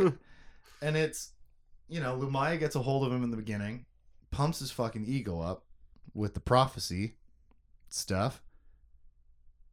And then is he just... Why? I just don't understand how he is so dumb. Now, the first thing he does that's wrong is kill Nalani and mind rub Ben's memories away. Yeah. That's smart. Right? Like, that's tactical type of thinking where strategy. We're trying to win. We're doing something that we shouldn't be doing, so we're going to have to try and win it secretly, sneakily. And then I cannot believe that after Lumaya's dead, he's fucking brain dead too. Yeah, he just Come on. He just goes nuts. Like, he just... I don't even know the right word for it. Erratic isn't even the right word. It's not big enough. Beyond that. Yeah. He's completely out of touch with reality. And maybe that's because he's living so much in his visions by the end or whatever, but how does he not take an interest in Ship? Yeah. That was a big one. Up and coming power grabbing Sith Lord doesn't want a sentient, obedient flying death machine that nobody else has ever seen before? You don't think that would give you an upper hand? At the very least, just to study it. Just to figure it out. Hello. It doesn't make sense. It doesn't. Even Lumaya tells him that's dumb. Yeah. It doesn't make sense. Why? I know I've said it 5 times already. Why do you send Tahiri away after your sister says, "Here I come"? I don't care how arrogant you are. Still have a good plan. Yeah. Like, your arrogance can come from having a good plan too. I know I'll crush her, and here's how. Yeah. Not just, I don't know. She's worthless. I'll win. Don't worry. I'll figure it out. Yeah. Saw the vision. We're going to do it. Don't worry. And it all comes back to that pivotal moment that we fucking made fun of so much when it came up. You're just going to react. You're not going to think anymore. Yeah. I hate that. It's dumb. Why is he so dumb? What is he so blinded by? Fear for his daughter. But she's not often enough in immediate danger for this to make that much sense all the fucking time. Yeah. Okay, one time she almost got killed by an assassin. You took care of that. She took care of that. Yeah. Yes, she did. One time you had her in your lap while you were blowing people up in your personal fighter ship. That was a bit dangerous. Yeah, that doesn't put her in harm's way at all. One time there was going to be designed nano killers that were going to track her blood and murder her. 3 specific times that she was in serious danger. That would make sense in those moments for him to be brain dead. Mm-hmm. There's just no plan. That was such a fucking ominous thing that he said. I'm not going to think anymore. I'm just going to react. That's why his only response is, "I'll show you." Because he doesn't have a plan. Is he just so far in over his head that he can't plan beyond himself? Yeah, he's like trying to control too many things at the same time. His whole plan is fight, win. Like we said, how many times? How are you going to win this war? Mm-hmm. What is your plan? Well, he doesn't have one. His plan is save the galaxy. But leading up to, he was so conniving when he was taking over as chief of state. Oh, it was great. He was plotting. He was planning. Same thing when he was the head of the secret police. He was a goddamn genius finding these insurgents and terrorists. And none of that was like Lumaya inspired.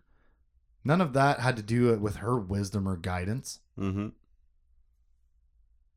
And then she dies, and he's the stupidest man in the galaxy. What else happened right around there? Around Lumaya and Mara's death? Was Alana in any danger at all? I don't recall her being. No. The only times Alana was in danger, too, by the way, were directly his him fault. Putting her in danger. Yeah. Exactly, of course. Because those are the unintended consequences of being a fucking idiot. Yeah. He kidnapped her, for God's sakes. Yeah. Okay. No, there's nothing. Let's do Jason in different order. Okay. What were his biggest changes across the books? He starts out a well-articulated, if not petty, force for change. Right? Yep. Well-articulated, planned, thought meticulously into the details of what he's doing. Even with the secret police, with the Centerpoint mission. Yeah. With sending Ben on that secret mission. It's all very meticulously planned to accomplish a goal in a certain way. And then he becomes fucking dumb. Biggest change. That's it. That's got to be it. He literally says, I'm only going to react from now on. Well, that was it.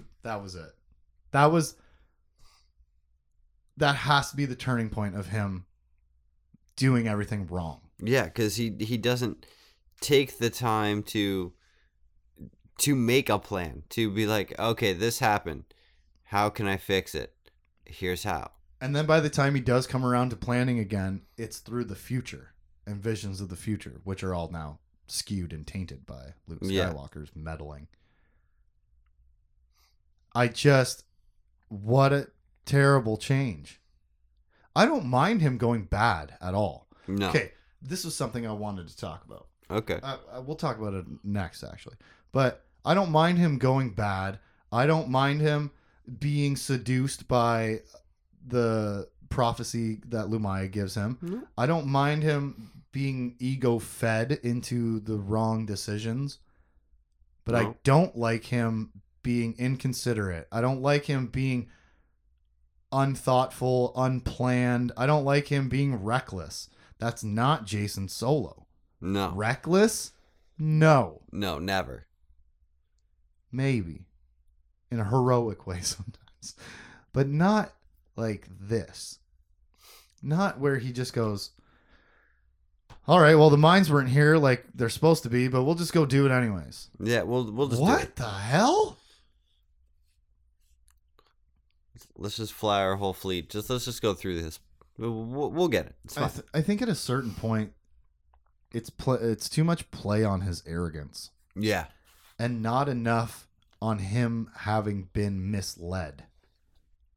Yep. Where, okay, maybe it's not fair to expect this from him, to have a moment where he's questioning later, as he does earlier, whether or not Lumaya is just manipulating him to get revenge in a certain way to accomplish a certain thing. Like she is with everybody else. She starts all of this. Mm-hmm. I guarantee you, she force projected herself into that missile factory and was like, hey, fuck those guys. Make our own missiles. Yeah. Guaranteed. To that one, foreman that talks weird. Yeah, exactly. And then she gets in the other guy's head about his wife's ghost and stuff. But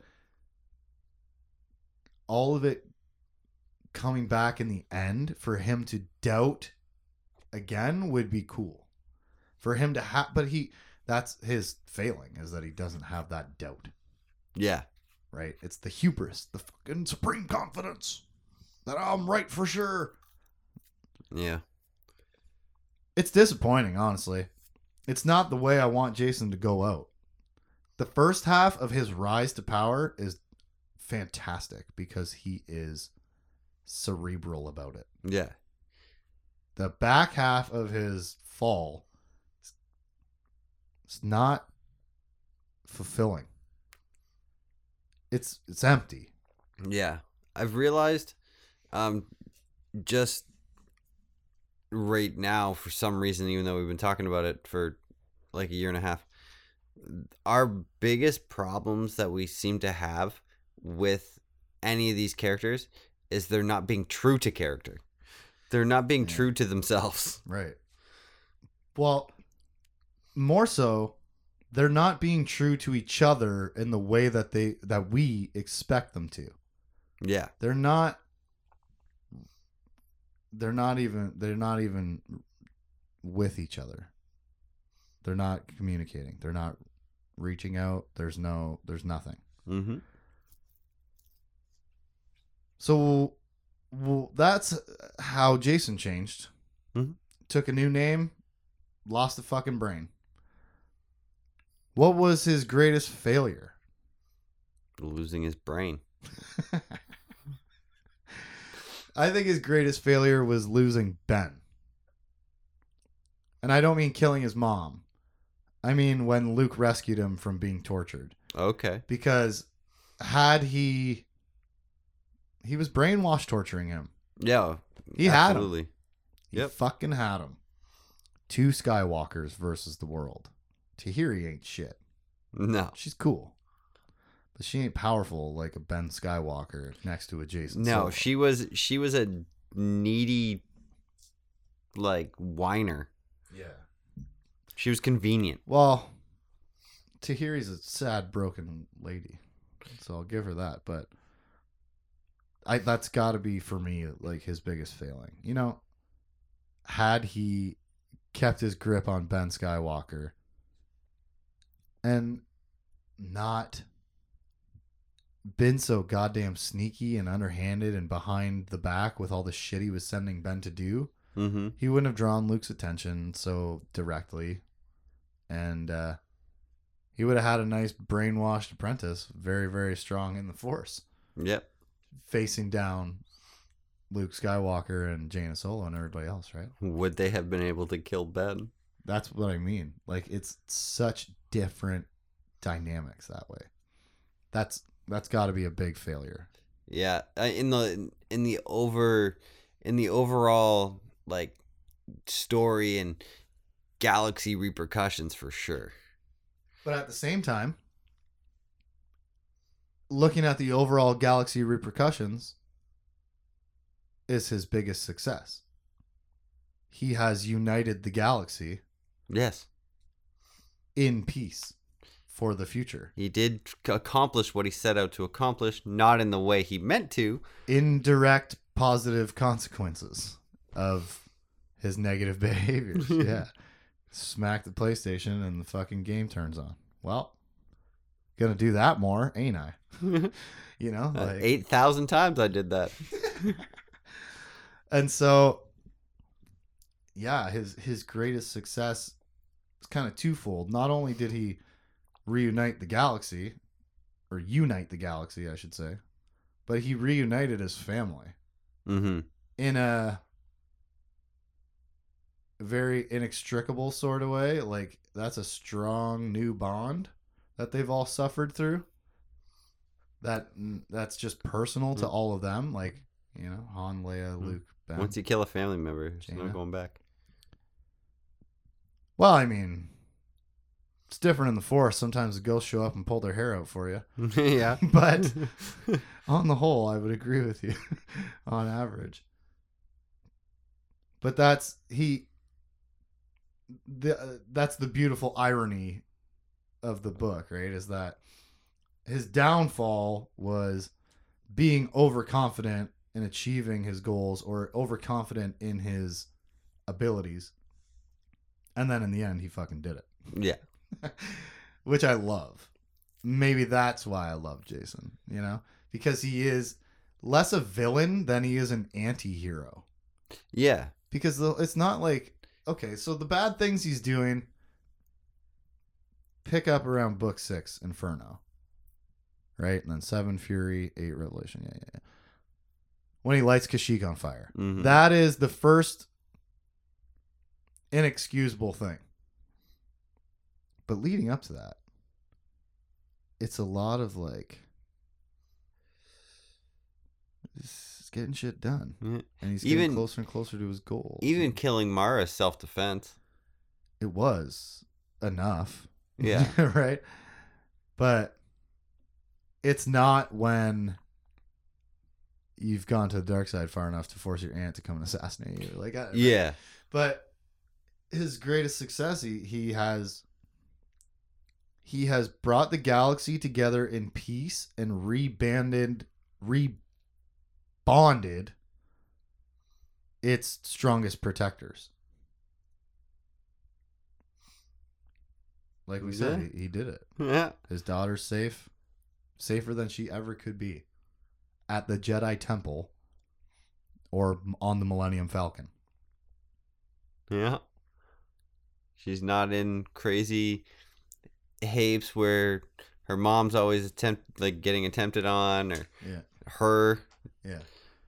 She's not. There's not war now. Yeah, well, right now. Who knows, right? Like, that's the thing that was so stupid about this goal in the first place. There's not going to be another war. Yeah. There's not going to be another fucking dispute that escalates into violence. Jason, it has to be clear to a smart man that this is not an achievable goal. Yeah. But when you're magic, I guess, right? And when He's magic.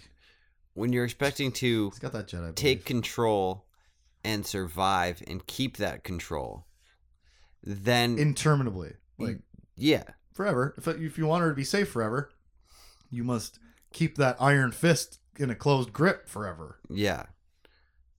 And we already see how he's going to accomplish that. I'll fucking show you, right? Yeah. So, like, it's never going to be the thing in the first place. But to get back to what I wanted to say, I don't mind overall for this story to be about another Skywalker falling to the dark side in the same way. Mm-hmm. I am fine with history repeating itself because it's doing it in a slightly different way. To look at the parallels. Things that are the same.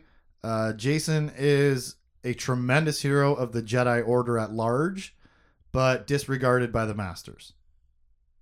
Jason and Anakin.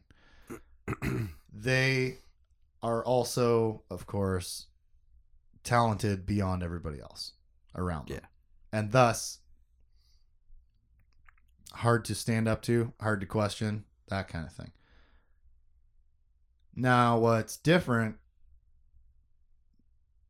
Oh, sorry, one more thing that's the same. The secret relationship. Mm-hmm. Now, what's different, I was going to say, is that Jason's didn't need to be a secret explicitly for the Jedi Order. But they just thought the kid would be safer if nobody knew who her dad was. Mm-hmm. Okay. Why is she just not at the temple from the beginning?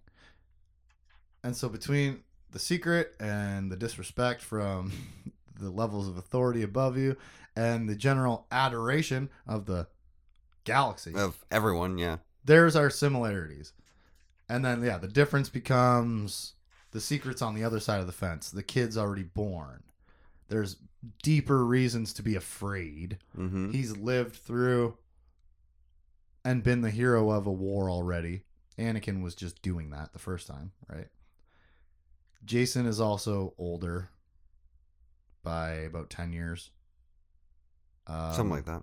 Jason's way more powerful. He's way more experienced. He's way wiser and kinder. You know what I mean? Like, he was the animal-loving kid, not this sand-hating droid-building kid.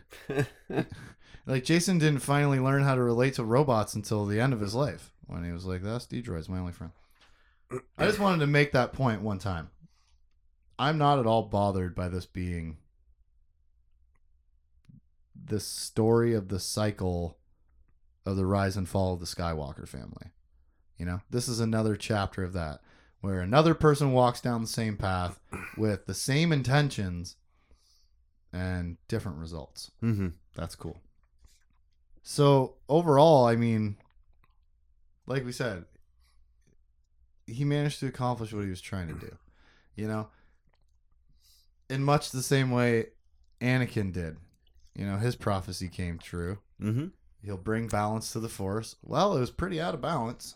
I don't know why all these light side users thought this was a fucking good prophecy for them.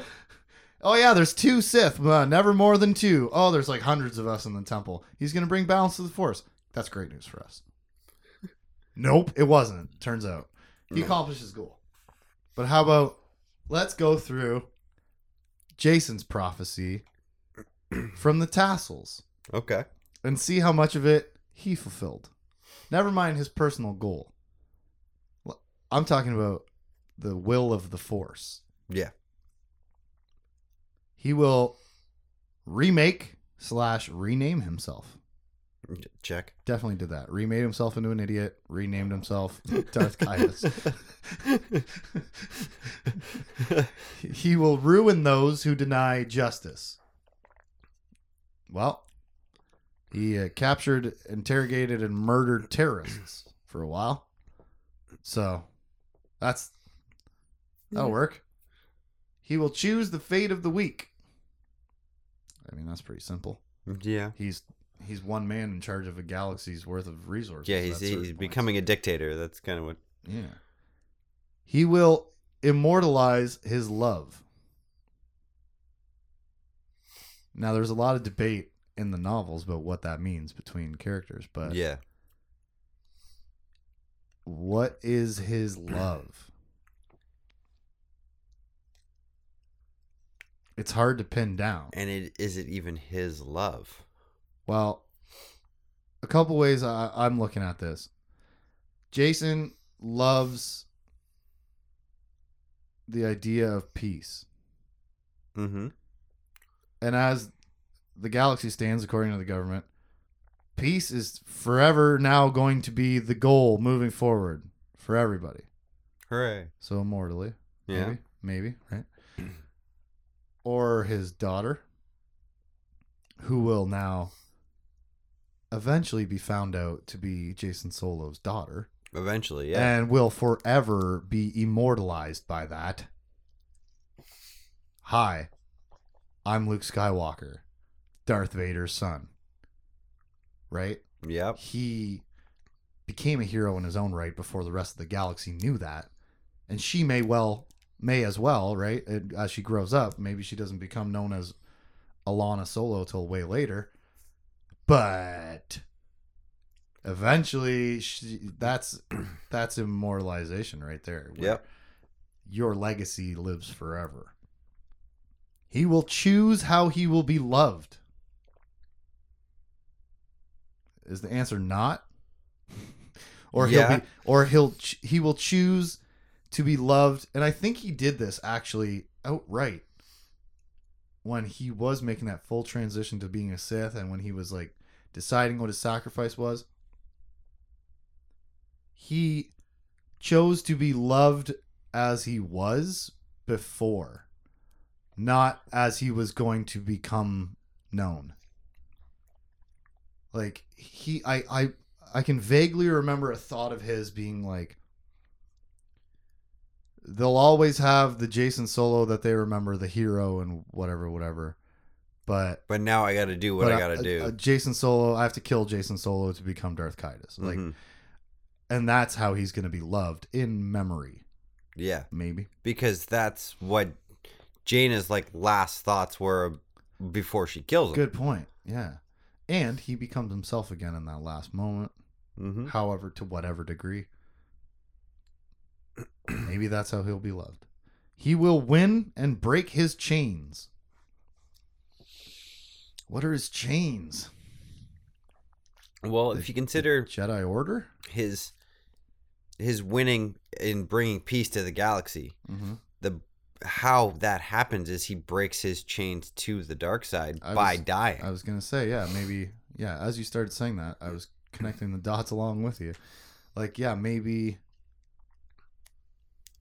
the chains are the duty of being the Sith Lord. You know?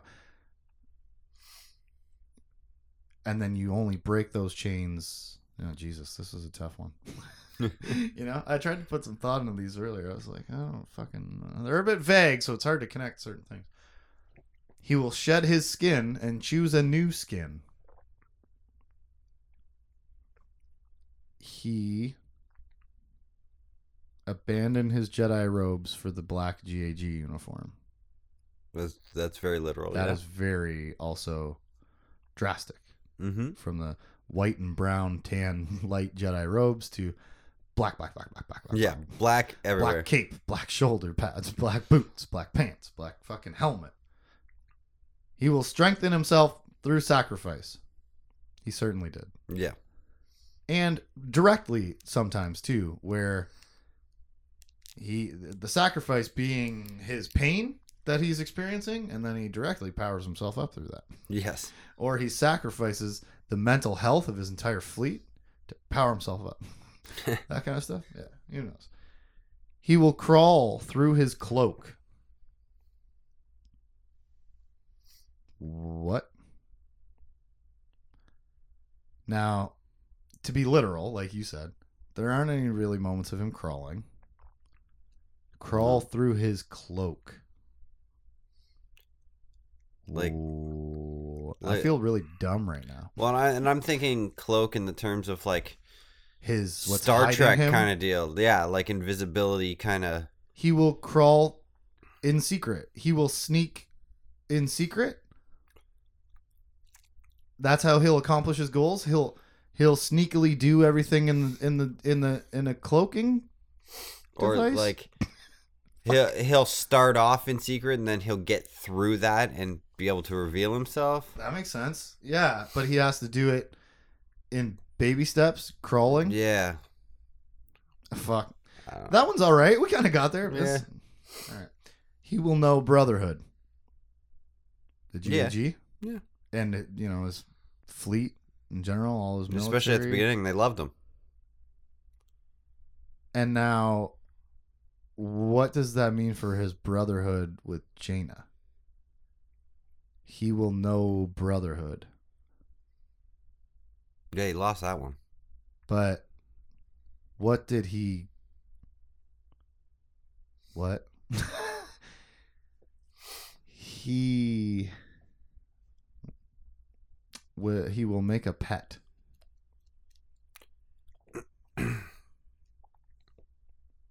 Ben, Tahiri. Pets don't last forever. SDXX. Did he make that droid? I don't think so. No, he had it modified to make it a torture machine. Yeah, I don't know about that one either, though. He will strengthen himself through pain. That could be the kind of the same as the sacrifice thing, right? With sacrifice comes pain. Mm-hmm. But how? All right. He, like you said, he literally gets strength when he gets. I know, but that just made me think back to, okay, so how is sacrifice different, and how did his sacrifice make him more powerful then? He says his sacrifice is Ben's adoration and that kind of thing. I guess that severing ties to his family and all that jazz makes him more powerful through freedom. Yeah. Freedom of repercussions, freedom of shame. Less tied to there's a word for this. Ooh, conflict. No. Shit. I'm going to move on. Yes, please. The last one. He will be drawn from peace into conflict, or possibly his life will be balanced between peace and conflict.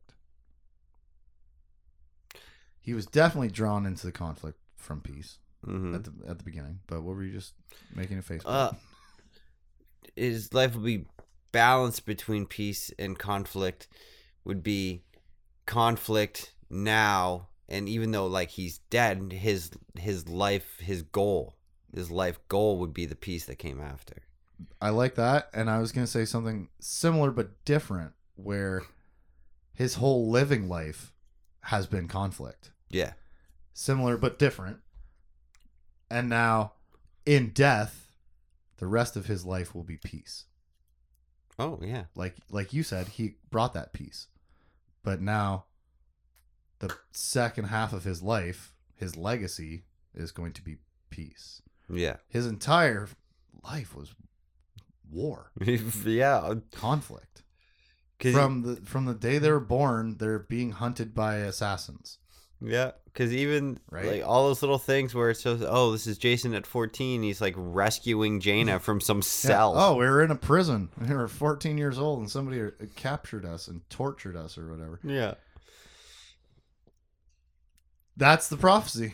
Yeah, that's it, man. Fulfilled. And I like that last one the best because we made the most sense out of it. Yes, we did. His life will be balanced between conflict and peace. I like the way that you said it. The balance is the peace that he's brought through the conflict that he created. Mm-hmm. I like that. Okay. Final judgment. How did you like Legacy of the Force as an entire series the second time around? I will jump the gun on you because I didn't prepare you for any of these questions. And I loved it. Yeah. I was left wanting more, but I still loved it. I was more critical of, or maybe more aware of parts that weren't where I wanted them to be or something like that, right? Yeah. But I still loved it. I still love the story of Jacen Solo, even though I don't like how brain dead he is in the back half. Mm-hmm. There's still so much that's good in it. Yeah. That I would absolutely do 75 plus hours of a podcast on. And it's still, to me, and I do it again because I still got all the notes. Even though a lot of the time it sounds like we're tearing it apart. Yeah, I know. It's just the critical aspect of it, right? Where that's what we're doing. Yeah. But as a book series on a whole, still great. In another 10 years, maybe I'll read it again for the enjoyment aspect of it rather than let's look into it like under a microscope. Yeah. I think well, to prove the point of how much we like it is how much we care about what we feel is missing. Yeah. Right? I wouldn't care that there wasn't enough Jaina if I didn't love this story. I love it so much I want her in it more. Yeah. Right? This was the first book series that I read. And it was 9. And it was a year and a half of my life, because I know I came in a little bit after some had already been released. A year and a half of my life of waiting a few months at a time to discover this story. Yeah.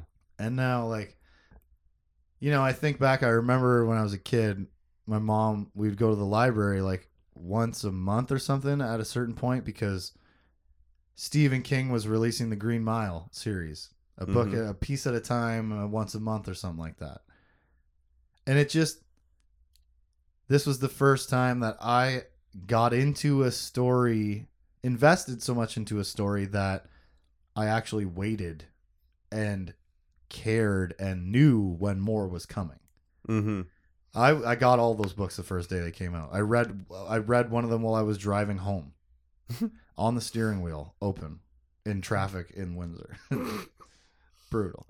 But don't do that. No. Don't be a stupid 19-year-old. But you know, that's just to prove the point of all of our criticisms of this is just because we want more of what we love. Yeah. And maybe, you know, maybe it's easier to be critical now knowing you're never getting it. Yeah, it could be. Never. Now, as a separate question, as like a stylistic question, how did you like the 3-author approach? I know we talked about there's pros and cons to it. Yeah, but absolutely. overall, how did you like having 3 different authors? Or would you rather have one consistent voice telling the story? I liked it. I liked it and didn't like it for the same reason. Because it was different points of view, kind of. Yep. But it also, that's why I liked it. Right. But it also made it at some points feel a little disjointed. I was just going to say disjointed. Like that's so I liked it and didn't like it for the exact same reason. Well, for example, of like some of the dysfunctional aspects. Ben finishes a book rescuing a small child. Next book, that kid is fucking gone and sent off and never to be spoken of again. Yeah, dropped off at some planet that, and that's okay because she's inconsequential to she doesn't matter to the story, but like mention it. Yeah, you know, the lightsaber thing. Jason's lightsaber gets taken away at the end of one book, and at the beginning of the next book, he's killing Jedi with another one. Nobody mentions where it comes from. He could have made it. I don't care. Say. Yeah. Just say. Now, maybe that's an editing thing. Where your editor's like, listen, man, this is a half a page on... We don't need this. If anybody's going to question it, fine. But it's not... You don't need an answer for that. It's not important, right? Yeah. Could be an editing thing. Yeah. I'm pros and cons on this too. I do really like 3 different writing styles, 3 different voices. Like the books sound different. They use different characters. Yeah. Right? Aaron Alston as Wedge and Mirax and all them. Booster Tarek. Fucking Karen is so all over Mandos. All over the planet. The Mandalore, the lores of the Mandalore. All of it. And Troy brings in Alemarar, you know, a lot of the characters from the NJO, like Lobaka, and a lot of like recent characters. Yeah. Where some of the other guys are reaching further back and stuff like that. But I really liked that. But yeah, I don't know. I could also go for a singular consistent voice. Like I read The Dark Tower, all written by Stephen King. Yeah. Mind you, this is a fucking terrible comparison because the dude wrote it from 1977 to 2007. So it's like 9 different voices across 40 years of this guy's life, 30 years of his life. Yeah. Right? You're not the same person the whole time he's writing that book, but would it have benefited more from some more consistency? Probably. Would there be less of, at the end of every book, everybody's like, we got to do the thing. And then at the beginning of the book, they're like, should we do the thing? Like, it's like, yeah, you get that backpedal transition every fucking book, just about. And would it also have maybe been like a detriment to have all one writer? Because by the time you get to the end of a 9-book series, especially written in that short amount of time, right, it gets stale. Monotonous. Yeah, that's the pros of the fresh voice and different style and different, you know, chapter headings, and this person puts quotes in, this person puts jokes in. It just sometimes it got on our nerves and shit like that. But like, no, it's good. It is good to have that variability. Mm-hmm. So I think overall, a 3-author triple trilogy 9-book series worked well, pulled off, fantastically well. So well, in fact, that they planned another one right after this. You know. One more question. 2 more questions. I lied. No, damn it. If you could pick one thing to have more of in these books, what is it? Okay. And let's take Jaina off the table. That's the obvious answer, right? That's the obvious answer for both of us. We talked about it enough. For me, while you think, because again, I'm just fucking throwing these questions at you out of nowhere. For me, it would be those inner thoughts for everybody. When Jason dies and Leia feels it in the Force at the end, we cut to Han and Leia, and that's it. There's not a lot of moments where we get into characters' introspection on an emotional level where they're thinking about how they're feeling and why that's motivating them to do things, right? Yeah. I even said it in the notes as I was writing that last episode for the 4 chapters. We're building up to like the big vignette of like cut to everybody reacting to Jason's death, and no. Ben doesn't react, Tahiri doesn't react, Luke doesn't react. I can't believe that. Han and Leia barely react. More emotional value given into the character's choices is what I want. Mm-hmm. And now that's like a fucking lofty, douchey thing to say, but you know what I mean? It sounds like, oh, you didn't do good enough job. But no, like, I just want more of it. Yeah. And mine's along the same lines, and the explanations as to why people are doing what they're doing. More specifically, why they're not. Yeah. Doing what they should obviously be doing, right? Or like you were saying, like Han and Leia going off. Why? Why is Leia allowing this? And she says, like, perfunctorily, like, I'm following. I'm gonna see what's going on over there. Maybe it's not such a bad idea to be over there. Well, maybe it's a bad idea to be out of touch with your fucking power wielding son. Yeah. And your grandmaster brother. Like, thoughts. Just a thought. On a non like substance on a non-substance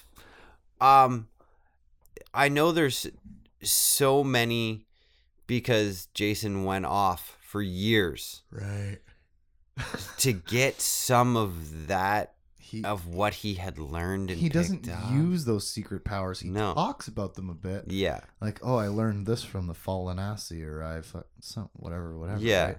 He talks about that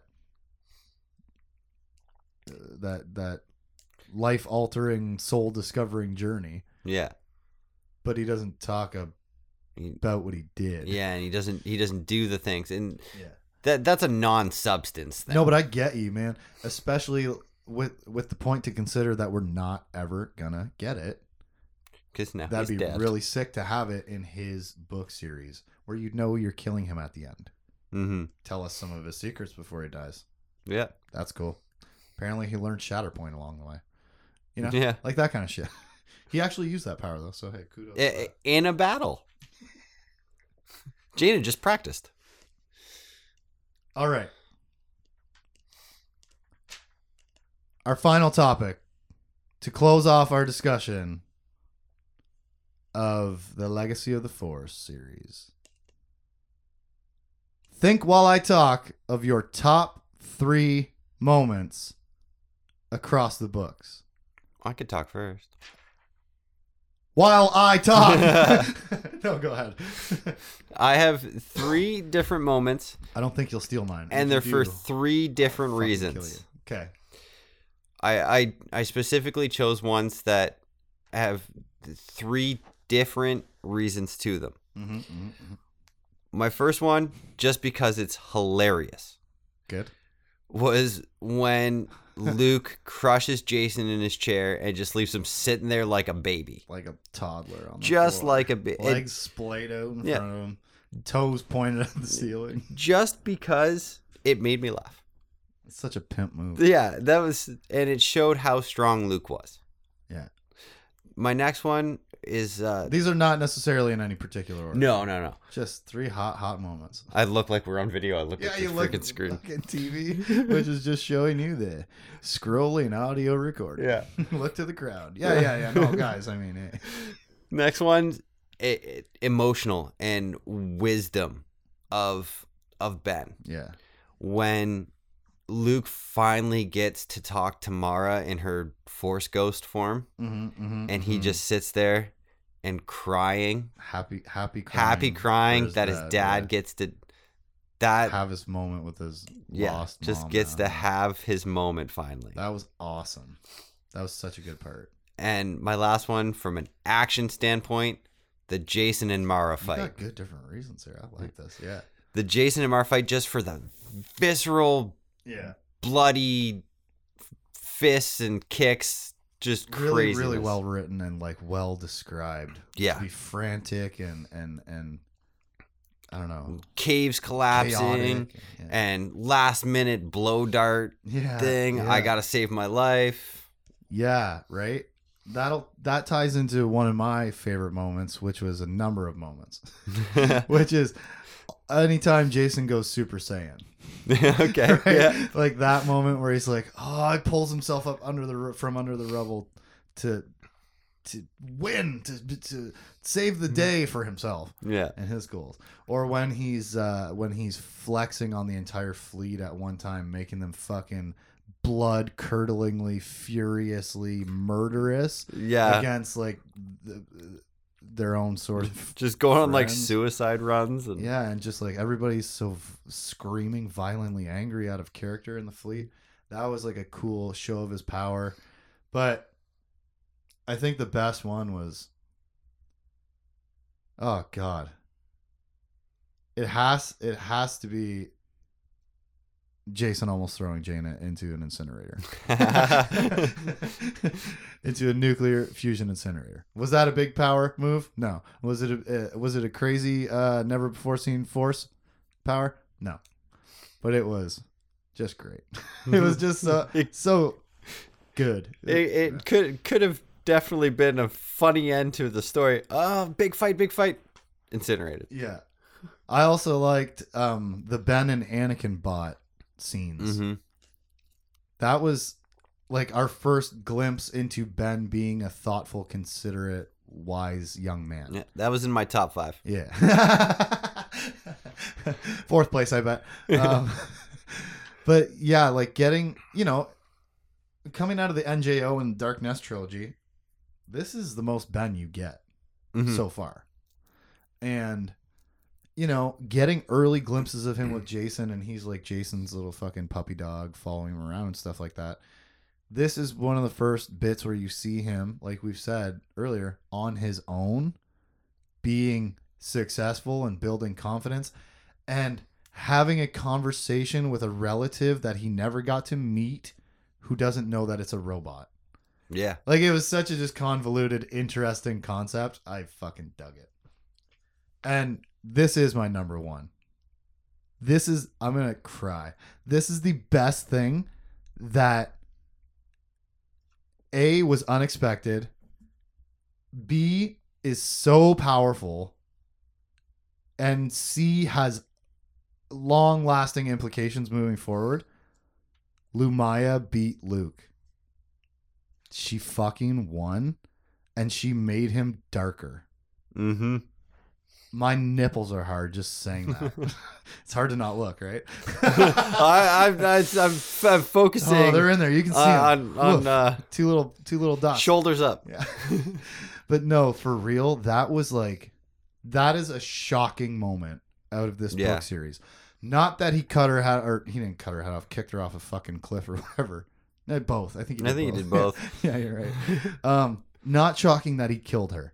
Shocking that she won. Yeah. She outsmarted Luke Skywalker, and she gave her life to get her revenge, which calls into question the whole fucking thing. Like Jason was questioning all along the beginning. Is this really for the greater good, or are you just trying to get revenge? She made it so he had just enough darkness in him that he couldn't save everybody. So get this. She wins. Jason wins. Alemarar never got that balance, but I can't. That was the best part for me. Was that just fucking pull the rug right out from under Luke Skywalker, right? And that becomes a sort of turning point in the narrative moving forward, where now it's Jaina. Yeah. Is going to be the one going after Jason. That honestly fucking blew my mind. Again, it wasn't surprising that he killed her, or how he killed her, or that he was angry when he did it. We weren't surprised that he was wrong. We already knew that. Mm-hmm. But one last success on the way out the door, bitches.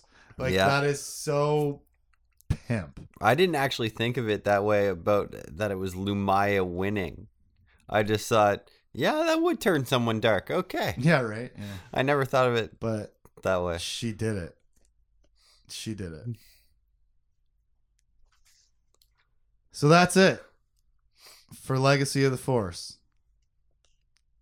Luke's got a little dark. Mara is gone. Ben is the best. Han and Leia have a new daughter to ruin. And their only surviving child is now the greatest example of a Jedi you could hope for. Not too bad. And that's where we leave off as we look forward to what's up next. Now, we'll say this on mic. Remember I was talking to you about like, oh, there's a bunch of short stories that is like a prequel to the next series. Turns out it's collected into a book. And it's 436 pages. And I don't want to do that. To be perfectly honest, I didn't see how many chapters it was, but like I don't want to go through it for a month and a half or 2 months. I want to start the next series. And it is not critical information. It's very interesting information. But it's not critical moving forward. So up next, we're going to skip past The Lost Tribe of the Sith short story collection and jump right to the sequel series, Fate of the Jedi. Written by Aaron Alston, Christie Golden, and Troy Denning. Another 3-author, 9-book triple trilogy extravaganza. Same format, new galaxy. Well, same galaxy, but different.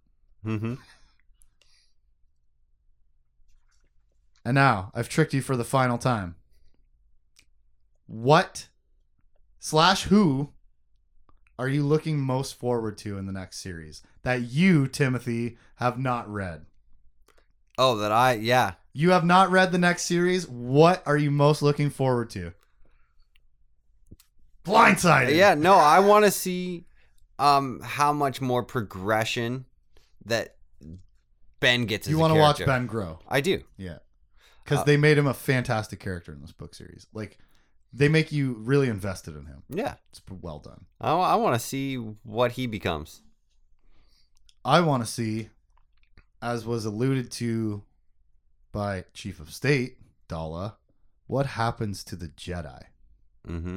As is begged by the title, Fate of the Jedi. I think they're going to coincide. I think Ben's going to have a lot to do with that. We'll find out next week when we preview Book 1 of Fate of the Jedi. Aaron Alston writing another banger to kick off a 3-author, 9-book triple trilogy with Fate of the Jedi, Outcast. I'm Justin. I'm Tim. See you next week. Yeah. For any comments and questions, you can hit us up at forevercanonpodcast@gmail.com. Forever Canon Podcast is a Jay Plazer production. Catch us on Facebook, Instagram, Twitch, Twitter, and YouTube at Jay Plazer.